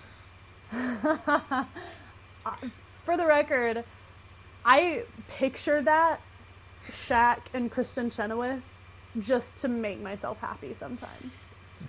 Like, that was such a good visual. Nassim just popping up. So good. That was also in 50 Shades of Grey, wasn't it? It was also that audition. I don't know. That I remember was... Because I think the joke was them being in 50 Shades of Grey together, Shaq being... It was Shaq, right? Oh, maybe. See, I remember her doing that in You're a Rat Bastard, Charlie Brown. Yes! Where she played... I think she was playing Sally. Yeah, well, that's Kristen Chenoweth, for the record, originated that role in You're a Good Man, Charlie Brown, and won a Tony for it. Oh, okay. Well, I had no idea. I did. But yeah, Nassim, I like Nassim's That was a good impression. sketch. I think it's silly and fun. But Carly's is like accurate, actually. She does a really good Kristen Chenoweth impression. Which she has that voice. So she could do just impressions of people with that voice, which is gonna feel like it's stretching at a certain point, but yeah. Whatever's At a gonna certain happen, make point, new being characters. 1.5 episodes in. Yes. I believe the next sketch was Safe Space, and speaking of That... a sketch that is both relevant to 2016, but also feels relevant to like 2 years ago. Like, it feels like when everyone has been doing Safe Space, PC, just like jokes and satire, which I mentioned the South Park season before. Everything has been covered before, and people talk about it. And now, like this, like I felt like this sketch itself, like referring to everything as triggers, which is pretty much like, oh, you're triggering this because of it. Like it felt kind of borderline insensitive. I agree. It feels like That's the kind of thing where you can't criticize it for being insensitive, because then you're being what the sketch is making fun of. That's like a catch-22 there, because you can't say like, hey, but I'm gonna do it. People really do have triggers, and that's like an issue. You can't say that without being like, I'm triggered by making fun of these triggers. This is a safe space, Bram. Go ahead and criticize. Well, it's basically like, me and Joe Walsh, Walsh Freedom, the Joe Walsh radio show, has spoken out that Clint Eastwood is correct in thinking that we're making it about racism and people are being babies and they're being wussies about racism, and like men are gone, and you know what? It's true. We're a bunch. Is a sun-dried skeleton. He can. We're a wussy. Out. We're a wussy generation, and I'm censoring because I know we're on the radio. We're a wussy. It's not the word he said. We're a wussy generation. I'm guessing he didn't actually say that.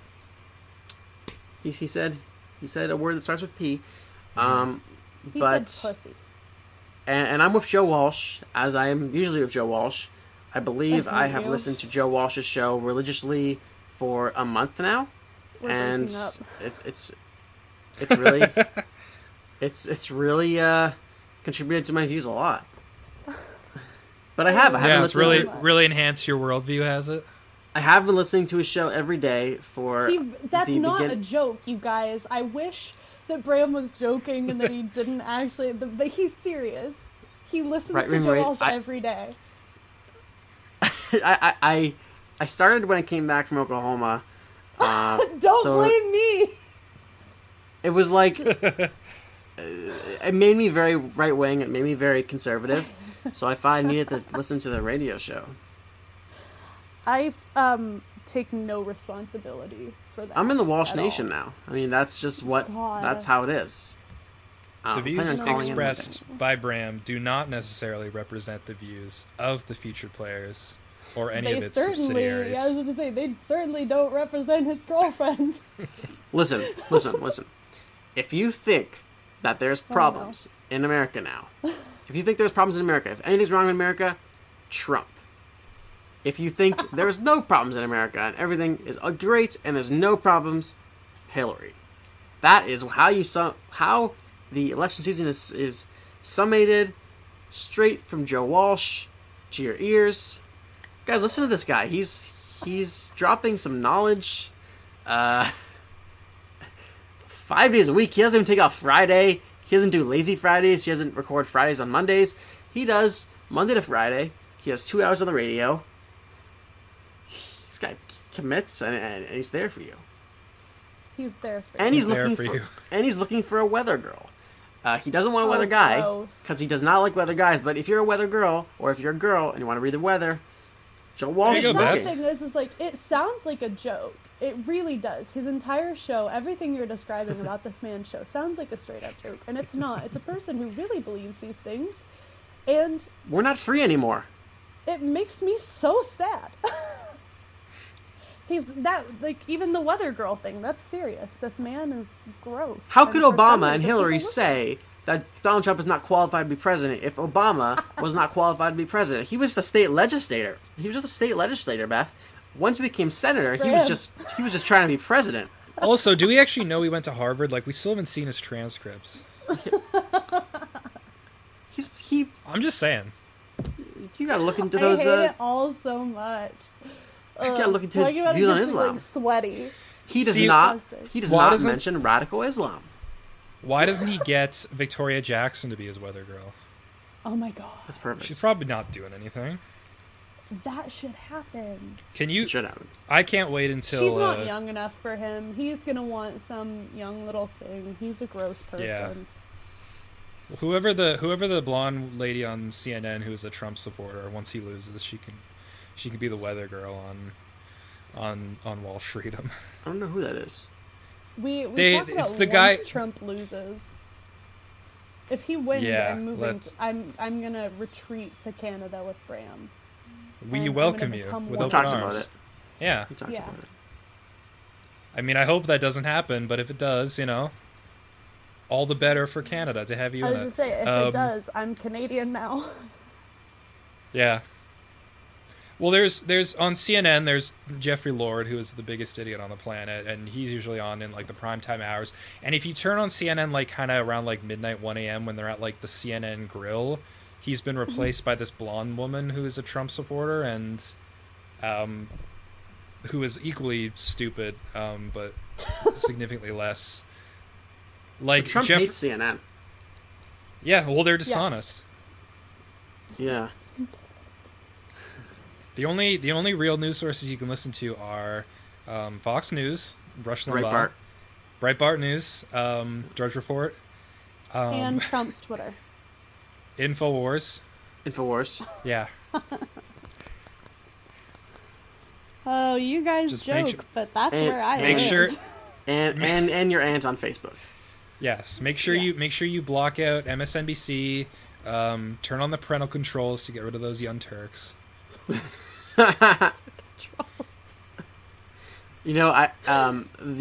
I watch the Young Turks a few different times a year. I think that guy there anymore? He must be. But Yeah, that's still him. a reason I watch the Young Turks is because I try to watch Conan O'Brien's late Tonight Show farewell video, and the only one you could find on YouTube is the Young Turks commentary of it. Like he talks, and then they talk about it after that. Yeah, it's weird. I love that. I love that moment. Did we finish talking have any about more Mad sketches? TV? I feel like I am We didn't. lost. You I had feel another like in sketch. spirit we did. You liked the teacher sketch of Chelsea Here we Davidson. Oh, right, Okay, right, right. can somebody Where recap for Carly me what was this dressed is? as Kimmy Schmidt. What? Sorry? Oh, I'm just saying, like, yeah, literally all I wrote in my notes, I wrote school thing, apparently trusting myself to remember 5 days later what this would be. So what was this again? Explain it. It was that a kid complained about being bullied, and he didn't know what to do about it. And it turned out that the bully, the classroom bully, was the teacher who didn't realize that she was saying awful, awful things, like calling a kid Gay Sean. And the Carly Craig character, that's her name, right? What's her last name? Yes. Is it Craig? Yeah, Yes. yeah. Anyway, the Carly Craig character, she just was continually saying, like, maybe we should change the subject. And the teacher was like, no, let me bully these kids some more. And then, I mean, that's the sketch. I really like Chelsea Davison. I think that she has a lot of potential. And there were parts of the sketch that made me laugh. I'm a big fan of adults being needlessly mean to kids. I think it's very funny. Because it's not usually, like, it's not an actual real life scenario, so I can laugh at it. Yeah. But yeah, I enjoyed a lot of that sketch. The ending was predictable, but I mean, what are you gonna do?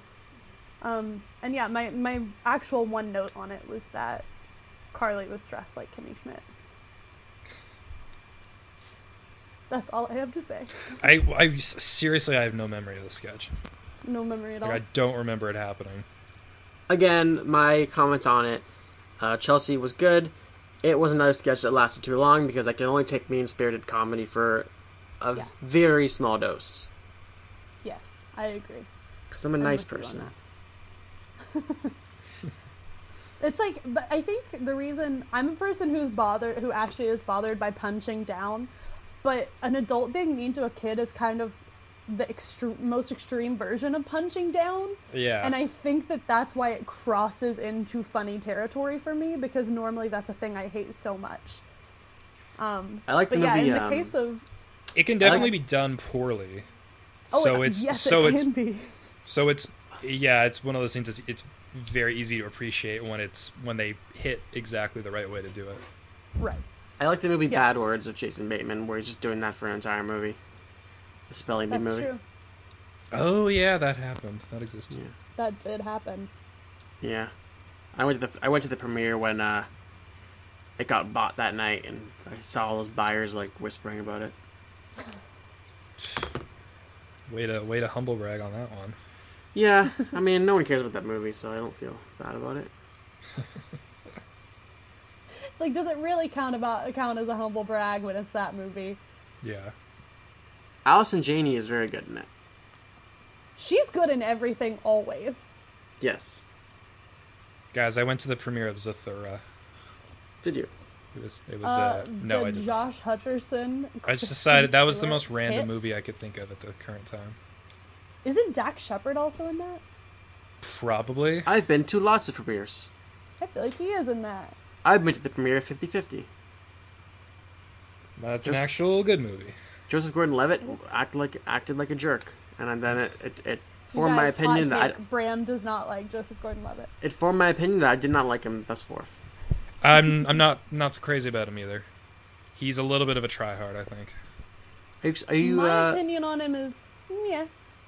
Like Brendan? that Are you cat is excited for someone Sausage Party? Oh yeah, that's coming out soon, isn't it? It is Yeah, I'll watch next that. week. That's fine. I'm still trying to figure out if Dax Shepard was in Zathura. Beth saw it in March, but she doesn't feel like humble bragging about it. I guess. He was in Zathura. I was just focused on something else. Yeah, I saw Sausage Party. I loved it. I think it's a lot of fun.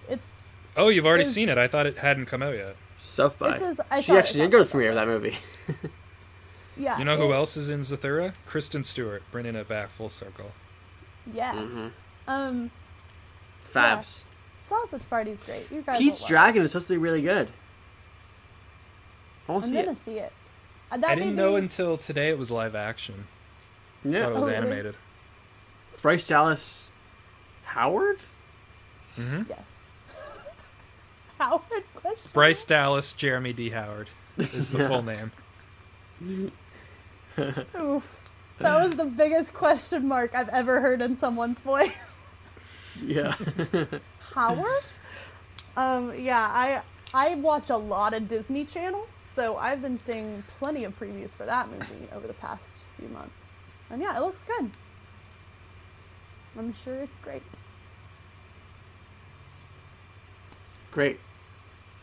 We're done with Matt TV, I think. Was there one more sketch in there? No, I think we're done with Matt that's TV. it. I think we can go back to talking about Joe Walsh now. Okay.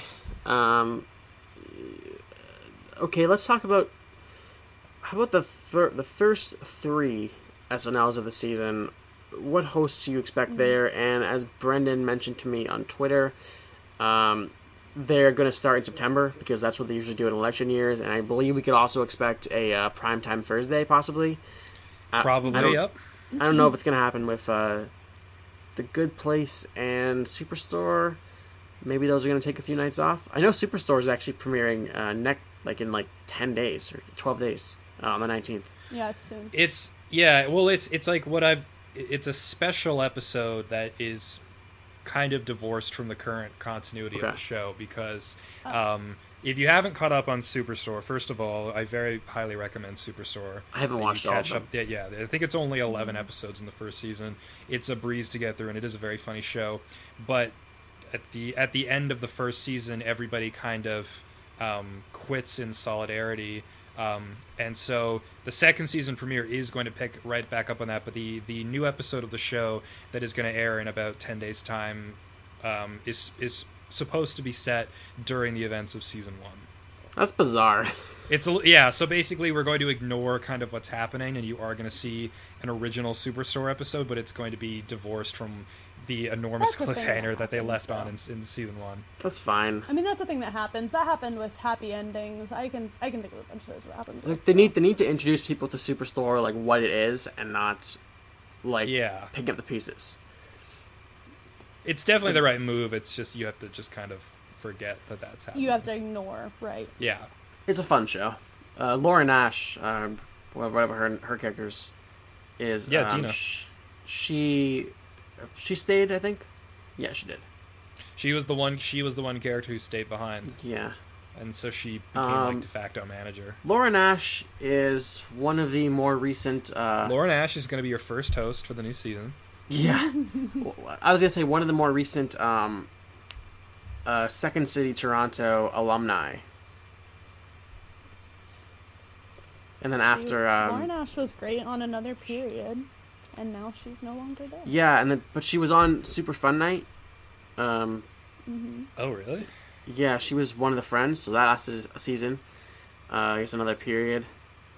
But yeah, Superstore. Another She's Period great. is on their third Hortense, though, so... Yes. Oh. Yes, that's true.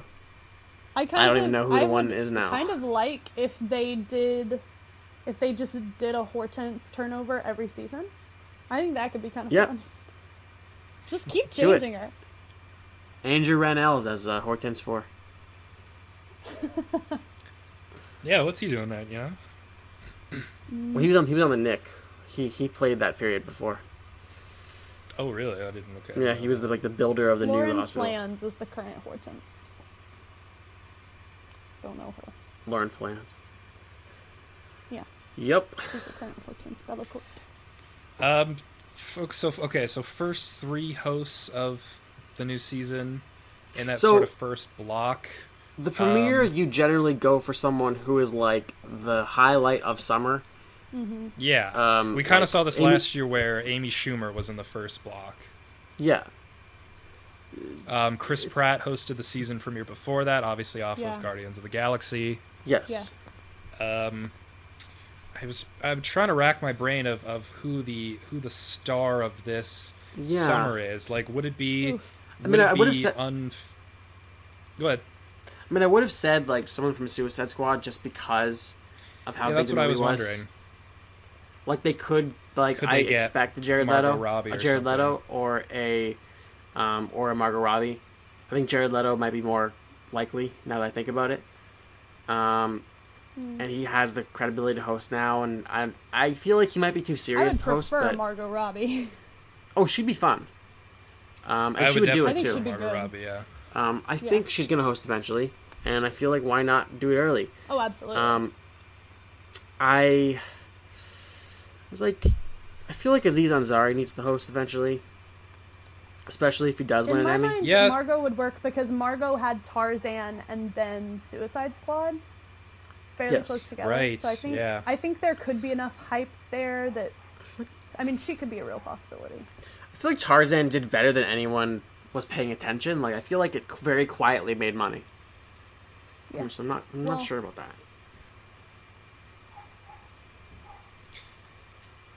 Yeah, like I'm just nobody I think has really feels like somebody who's like broken through the stratosphere and into in a way that obviously like just Amy Schumer had a terrific year Oh, yes. and a really good summer. She got Emmy nominations. Trainwreck was a hit. That it did feel like a no-brainer, and obviously somebody from the comedy world. I mean, Chris Pratt can host it's again. He true has a that- movie in Chris Pratt has a movie in September. He has Magnificent Seven. You have like those, like the girl on the train, like kind of like the same Gone Girl sort of placement. I don't know. Emily Blunt could host. She's in that movie. I think Aziz Ansari will host eventually. I think he will probably host closer to when Master of None is coming back, though. Yeah, I could mean, see him popping why up not? in February, maybe. It's a Universal TV series. Why not have him host? I feel like Rami Malek is probably one that they're going to get on there. Like, That would be interesting. I'm surprised it didn't happen I honestly already. did not I'd even like to think see about that. him. I didn't of course, either. I would really like to I don't see know that why a he lot. wouldn't. But I would, Like, they I would love a Rami Malek SNL. They want to push their shows. And Rami Malek, Yep. he was on The War at Home. He was very funny in that show. He was the one good part about the War at Home. Well, Kyle Sullivan was in there. He's very talented actor. So I think I would really like to see an episode with him. I think he would do it. I think he would do With great. Kyle Yeah. Sullivan. Yes, I was talking Yes. about Kyle Sullivan. Kyle Sullivan. What is he doing? Probably Oh, nothing. Ryan Pinkston. He's the host of SNL. Ryan guys remember Kingston him? does not need to host SNL. Quintuplets. What a And great he was on Punked, I think. He was what one a of the great Frankers. he was on Punked. He was the little kid who would go up to people on the red carpet and ask them insulting questions. I forgot. Yeah, Quintuplets. What a great show. I never watched it. Oh, I watched every episode of that. All 22 of them. I Right. feel like he was in either a. I remember him in Spy Kids 3D, but I feel like he was in either a Nickelodeon or a Disney show that was kind of in that genre zeitgeist during my last nannying job, because I remember his face way too recently for him to not have been. Maybe they were just showing reruns of Quintuplets. That's not a complete impossibility. Ryan Andy Pinkston, Richter's cool. Quintuplets, now available on DVD. I watched Andy Barker, and I watched Andy Richter Controls the Universe, but I did not watch Quintuplets. Well, let me tell you, Bram, you watched the correct 2 Andy Richter shows. I would think so. They were fun. Good choice, Bram. And then Conan didn't produce the third one, so whatever. Yeah. You went rogue with Quintuplets, so... Andy Barker lasted like 4 episodes. I think that was the writer's strike season, perhaps. It was right before, because it was on during the first season of 30 Rock, I remember. Like, 30 Rock took a 6-week break so they could show that. It's a fine show. But then they didn't Tony even... Hill's in it. Eventually they just moved it to Saturdays anyway. It was Yeah, weird. that was the year of the writer's strike. It was a season before, but it was the same year. Semantics. What are we talking about again? We're just freeform. ABC freeform. That's the new title of the show is, what are we talking about again? Oh, guys, we have a new podcast title. It's called Brendan Ruins Everything on True TV.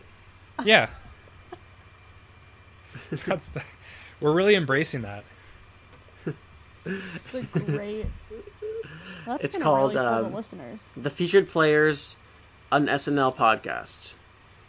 Just so when you search SNL, we are now we will now be there.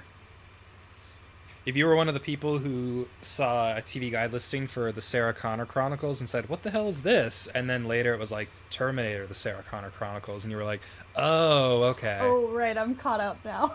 This podcast is for you." Yeah. I don't remember it not saying Terminator. There was a brief period before, like when it was first announced, it was only the Sarah Connor Chronicles, Okay. and then they added Terminator at some point. It never aired under just that title. That But was a two-season show, wasn't it? It was, yeah. Interesting. Two whole seasons for Lena Headey. Could Lena Headey host SNL? Yeah, sure. I Who's to say? I could see that happening. I don't know why Emilia Clarke Although- hasn't. Yeah, I would say Emilia Clarke probably would host first. I get the sense that Lena Headey is like kind of a shy and reserved person, and maybe would be uncomfortable with that level of performance. Maybe, I don't know. I'm But, pretty sure Emily. Oh no, sorry. I just love talking about Emily Blunt today. I was gonna say that she was in another big movie in the fall, but I realized it was Amy Adams.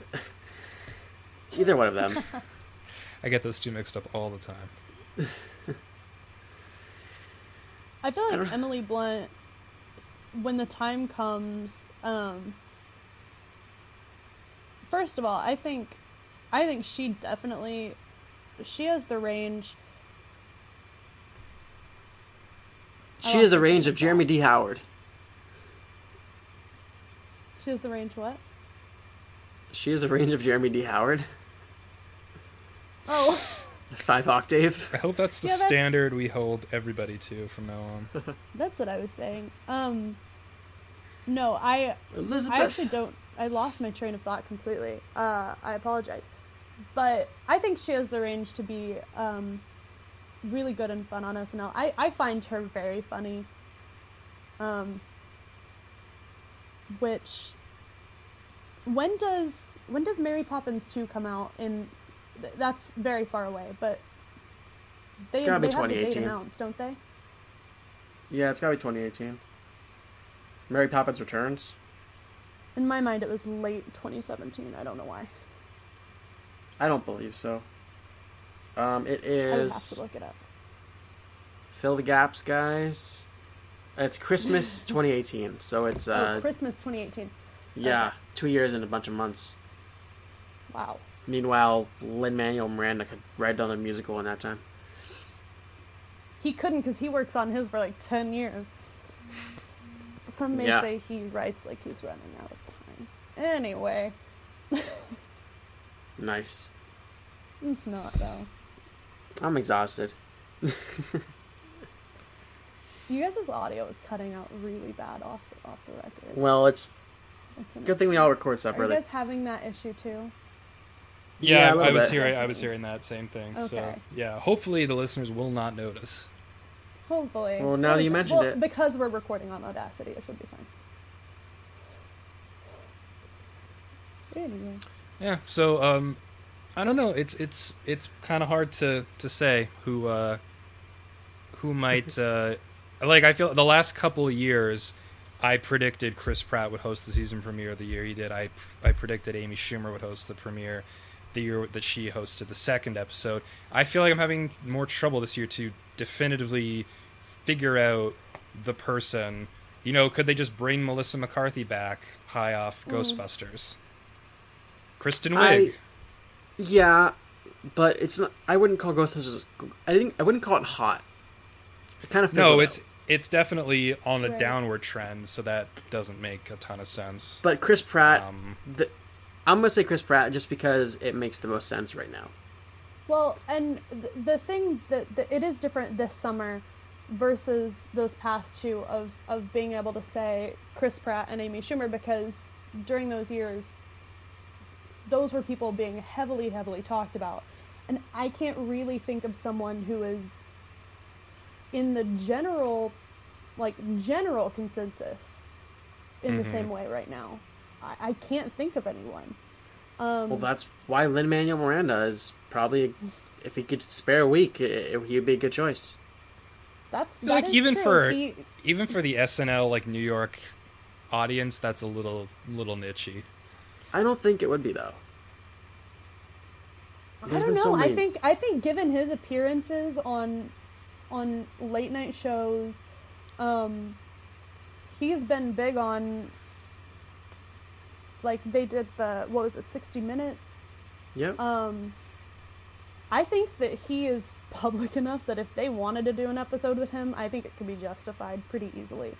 He will at least I think do that's it true. I don't know if it within would the next... be the premiere, but I think they could do an episode. No, I don't know about the premiere, but I think they could. Yeah, I think he could. I think he could come host. Especially because they have the Hamilton mixtape. Like, he does have things coming up pretty soon. I mean, yeah, during that time frame. I mean, the biggest person from, like, this summer that they could get to host SNL is Donald Trump. Well, this is funny because I just opened a Donald Trump tweet. He likes to summarize the week of controversies. Like, he likes to, like, address every single thing that the media talks about. So this is a Donald Trump tweet from, well, I guess it was half an hour ago. The media is going crazy. They totally distort so many things on purpose. Crimea, nuclear, the baby, in quotation marks, and so much more. Very dishonest. I think the Trump baby will host the premiere.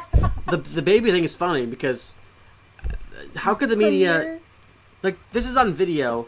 How could you distort the baby? Like, it's what he did. We all saw you do it. Yeah, the premiere is the Trump baby.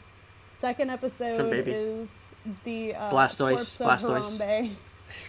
Yeah, it's the Ghost of Harambe, and the third episode is a war turtle. Yeah. And the big thing is, like, and they keep touting, like, oh my god, like, is the war turtle going to evolve live on the show? You're going to have to tune in to find out. Musical guest war turtle. Yeah. And both, combo. And it's like, you know, Leslie Jones is, like, feeding the war turtle candies. And it's, like, a big thing that it finally evolves. They're going to do a Pokemon sketch. Oh, yeah. Oh, yeah. Come on. Yeah. They have to. How are we feeling, guys? Feeling good. Are we ready to put this episode to bed, maybe? We definitely are. All right, so after that lengthy... Justin Timberlake from Trolls. What? In character? Justin Timberlake, because he of could do the song. Could host. He could do it.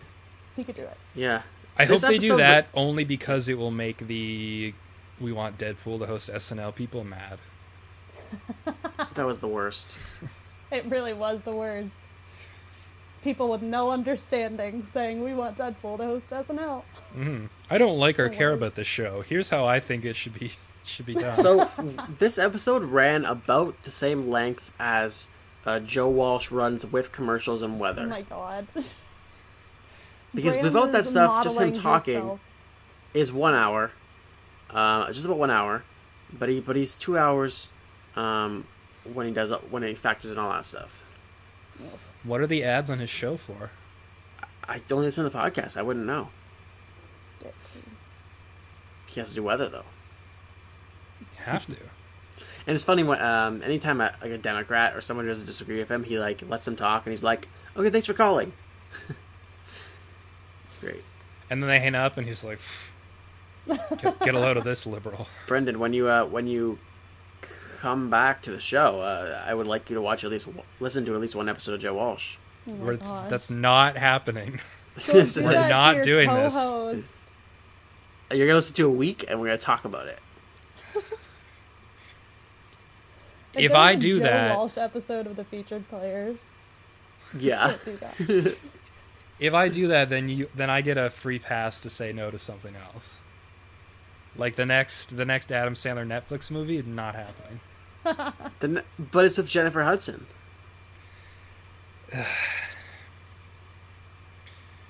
Where can people find us on Twitter, Bram? You can find us on Twitter. Complete deflection. You can find the featured players on Twitter at featuredsnl on Twitter. You can find me at realbrams on Twitter, ReelBramZ or Z, whichever you prefer as your country. It's Z for your Canadians.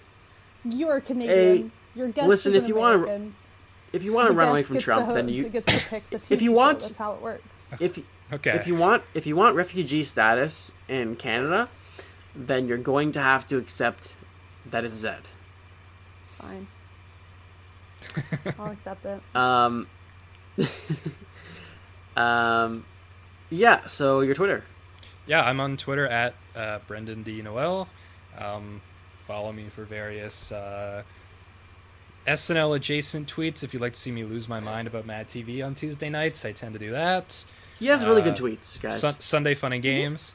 I have really good tweets, all in caps, with a little trademark. Okay.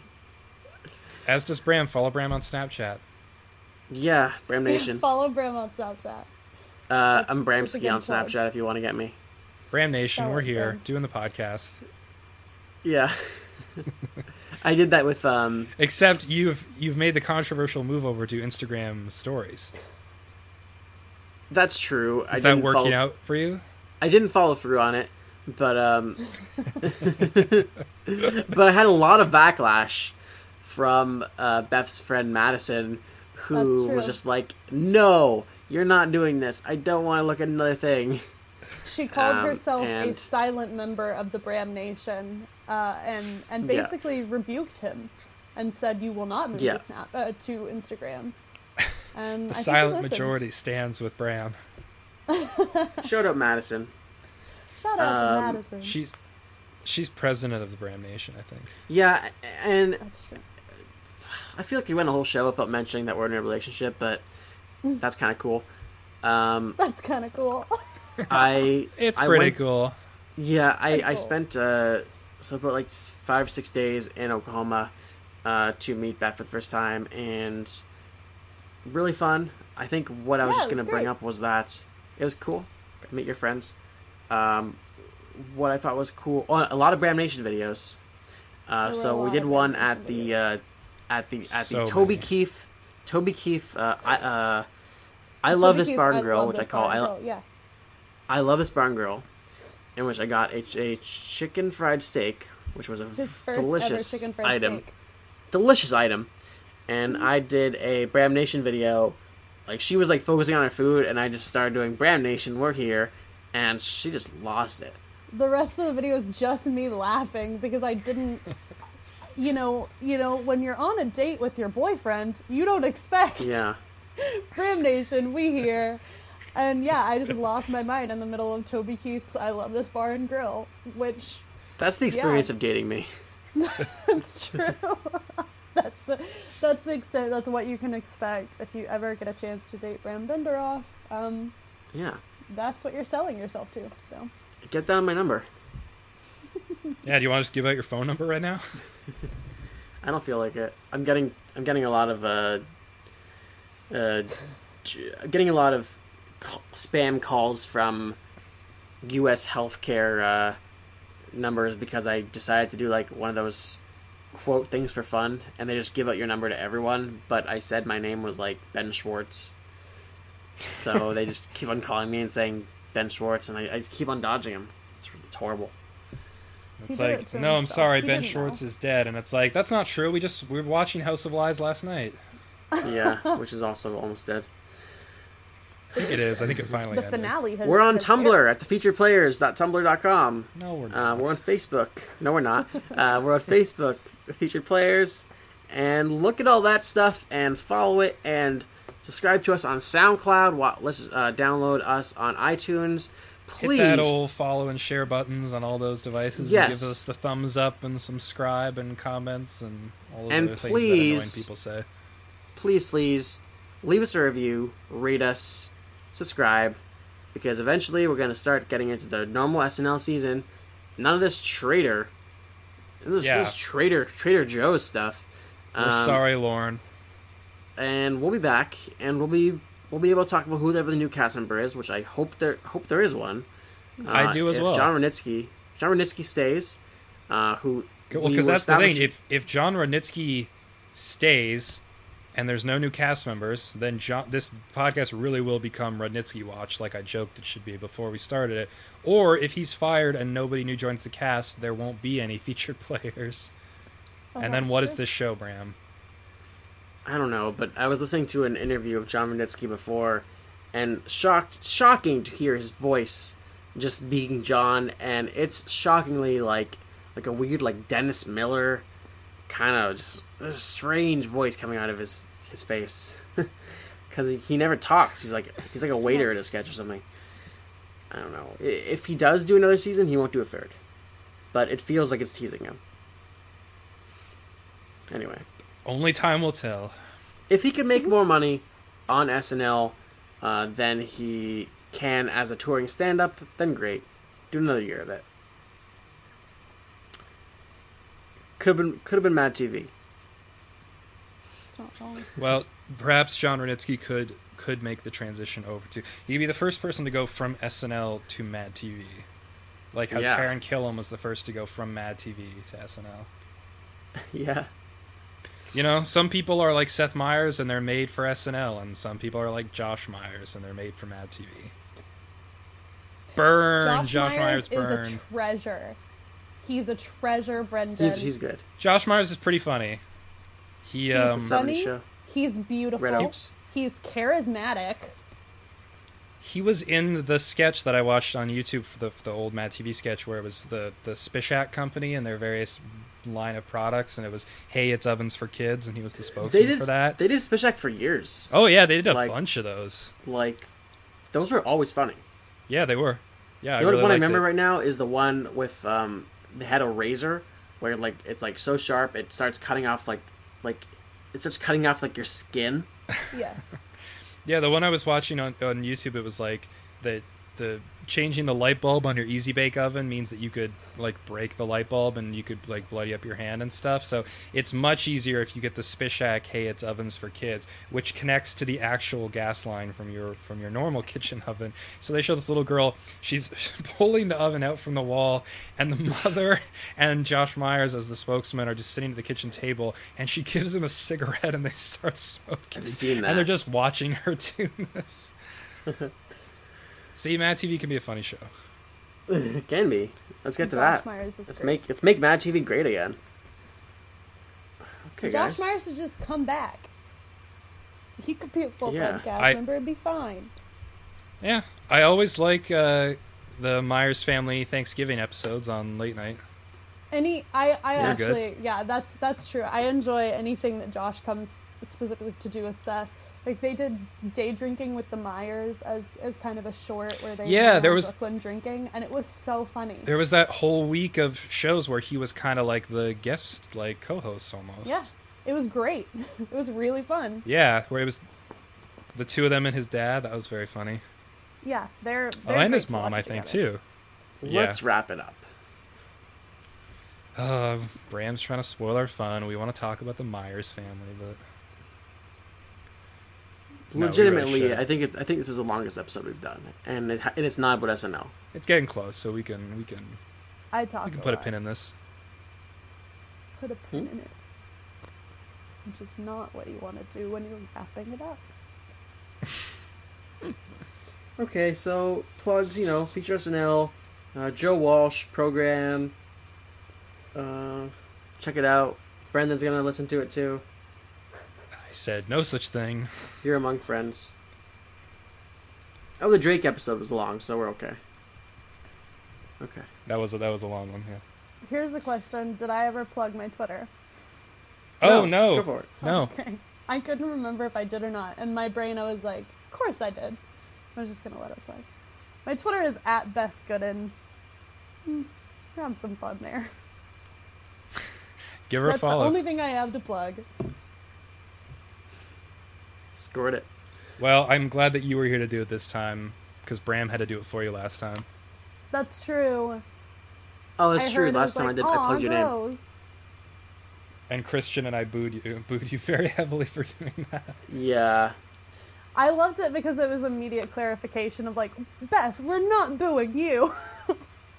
We're booing Bram. That was Christian. We want to make it very clear that we think it's Bram who sucks.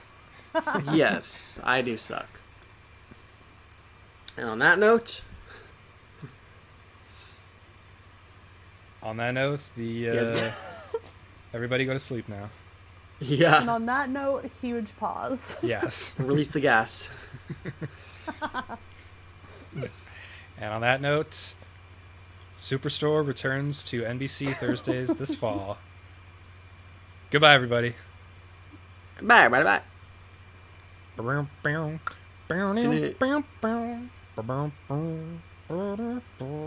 It's the end of the show song. The part that is never on TV. It's a great, Okay, you can stop it. great closing What? song. We're so talented. And humble.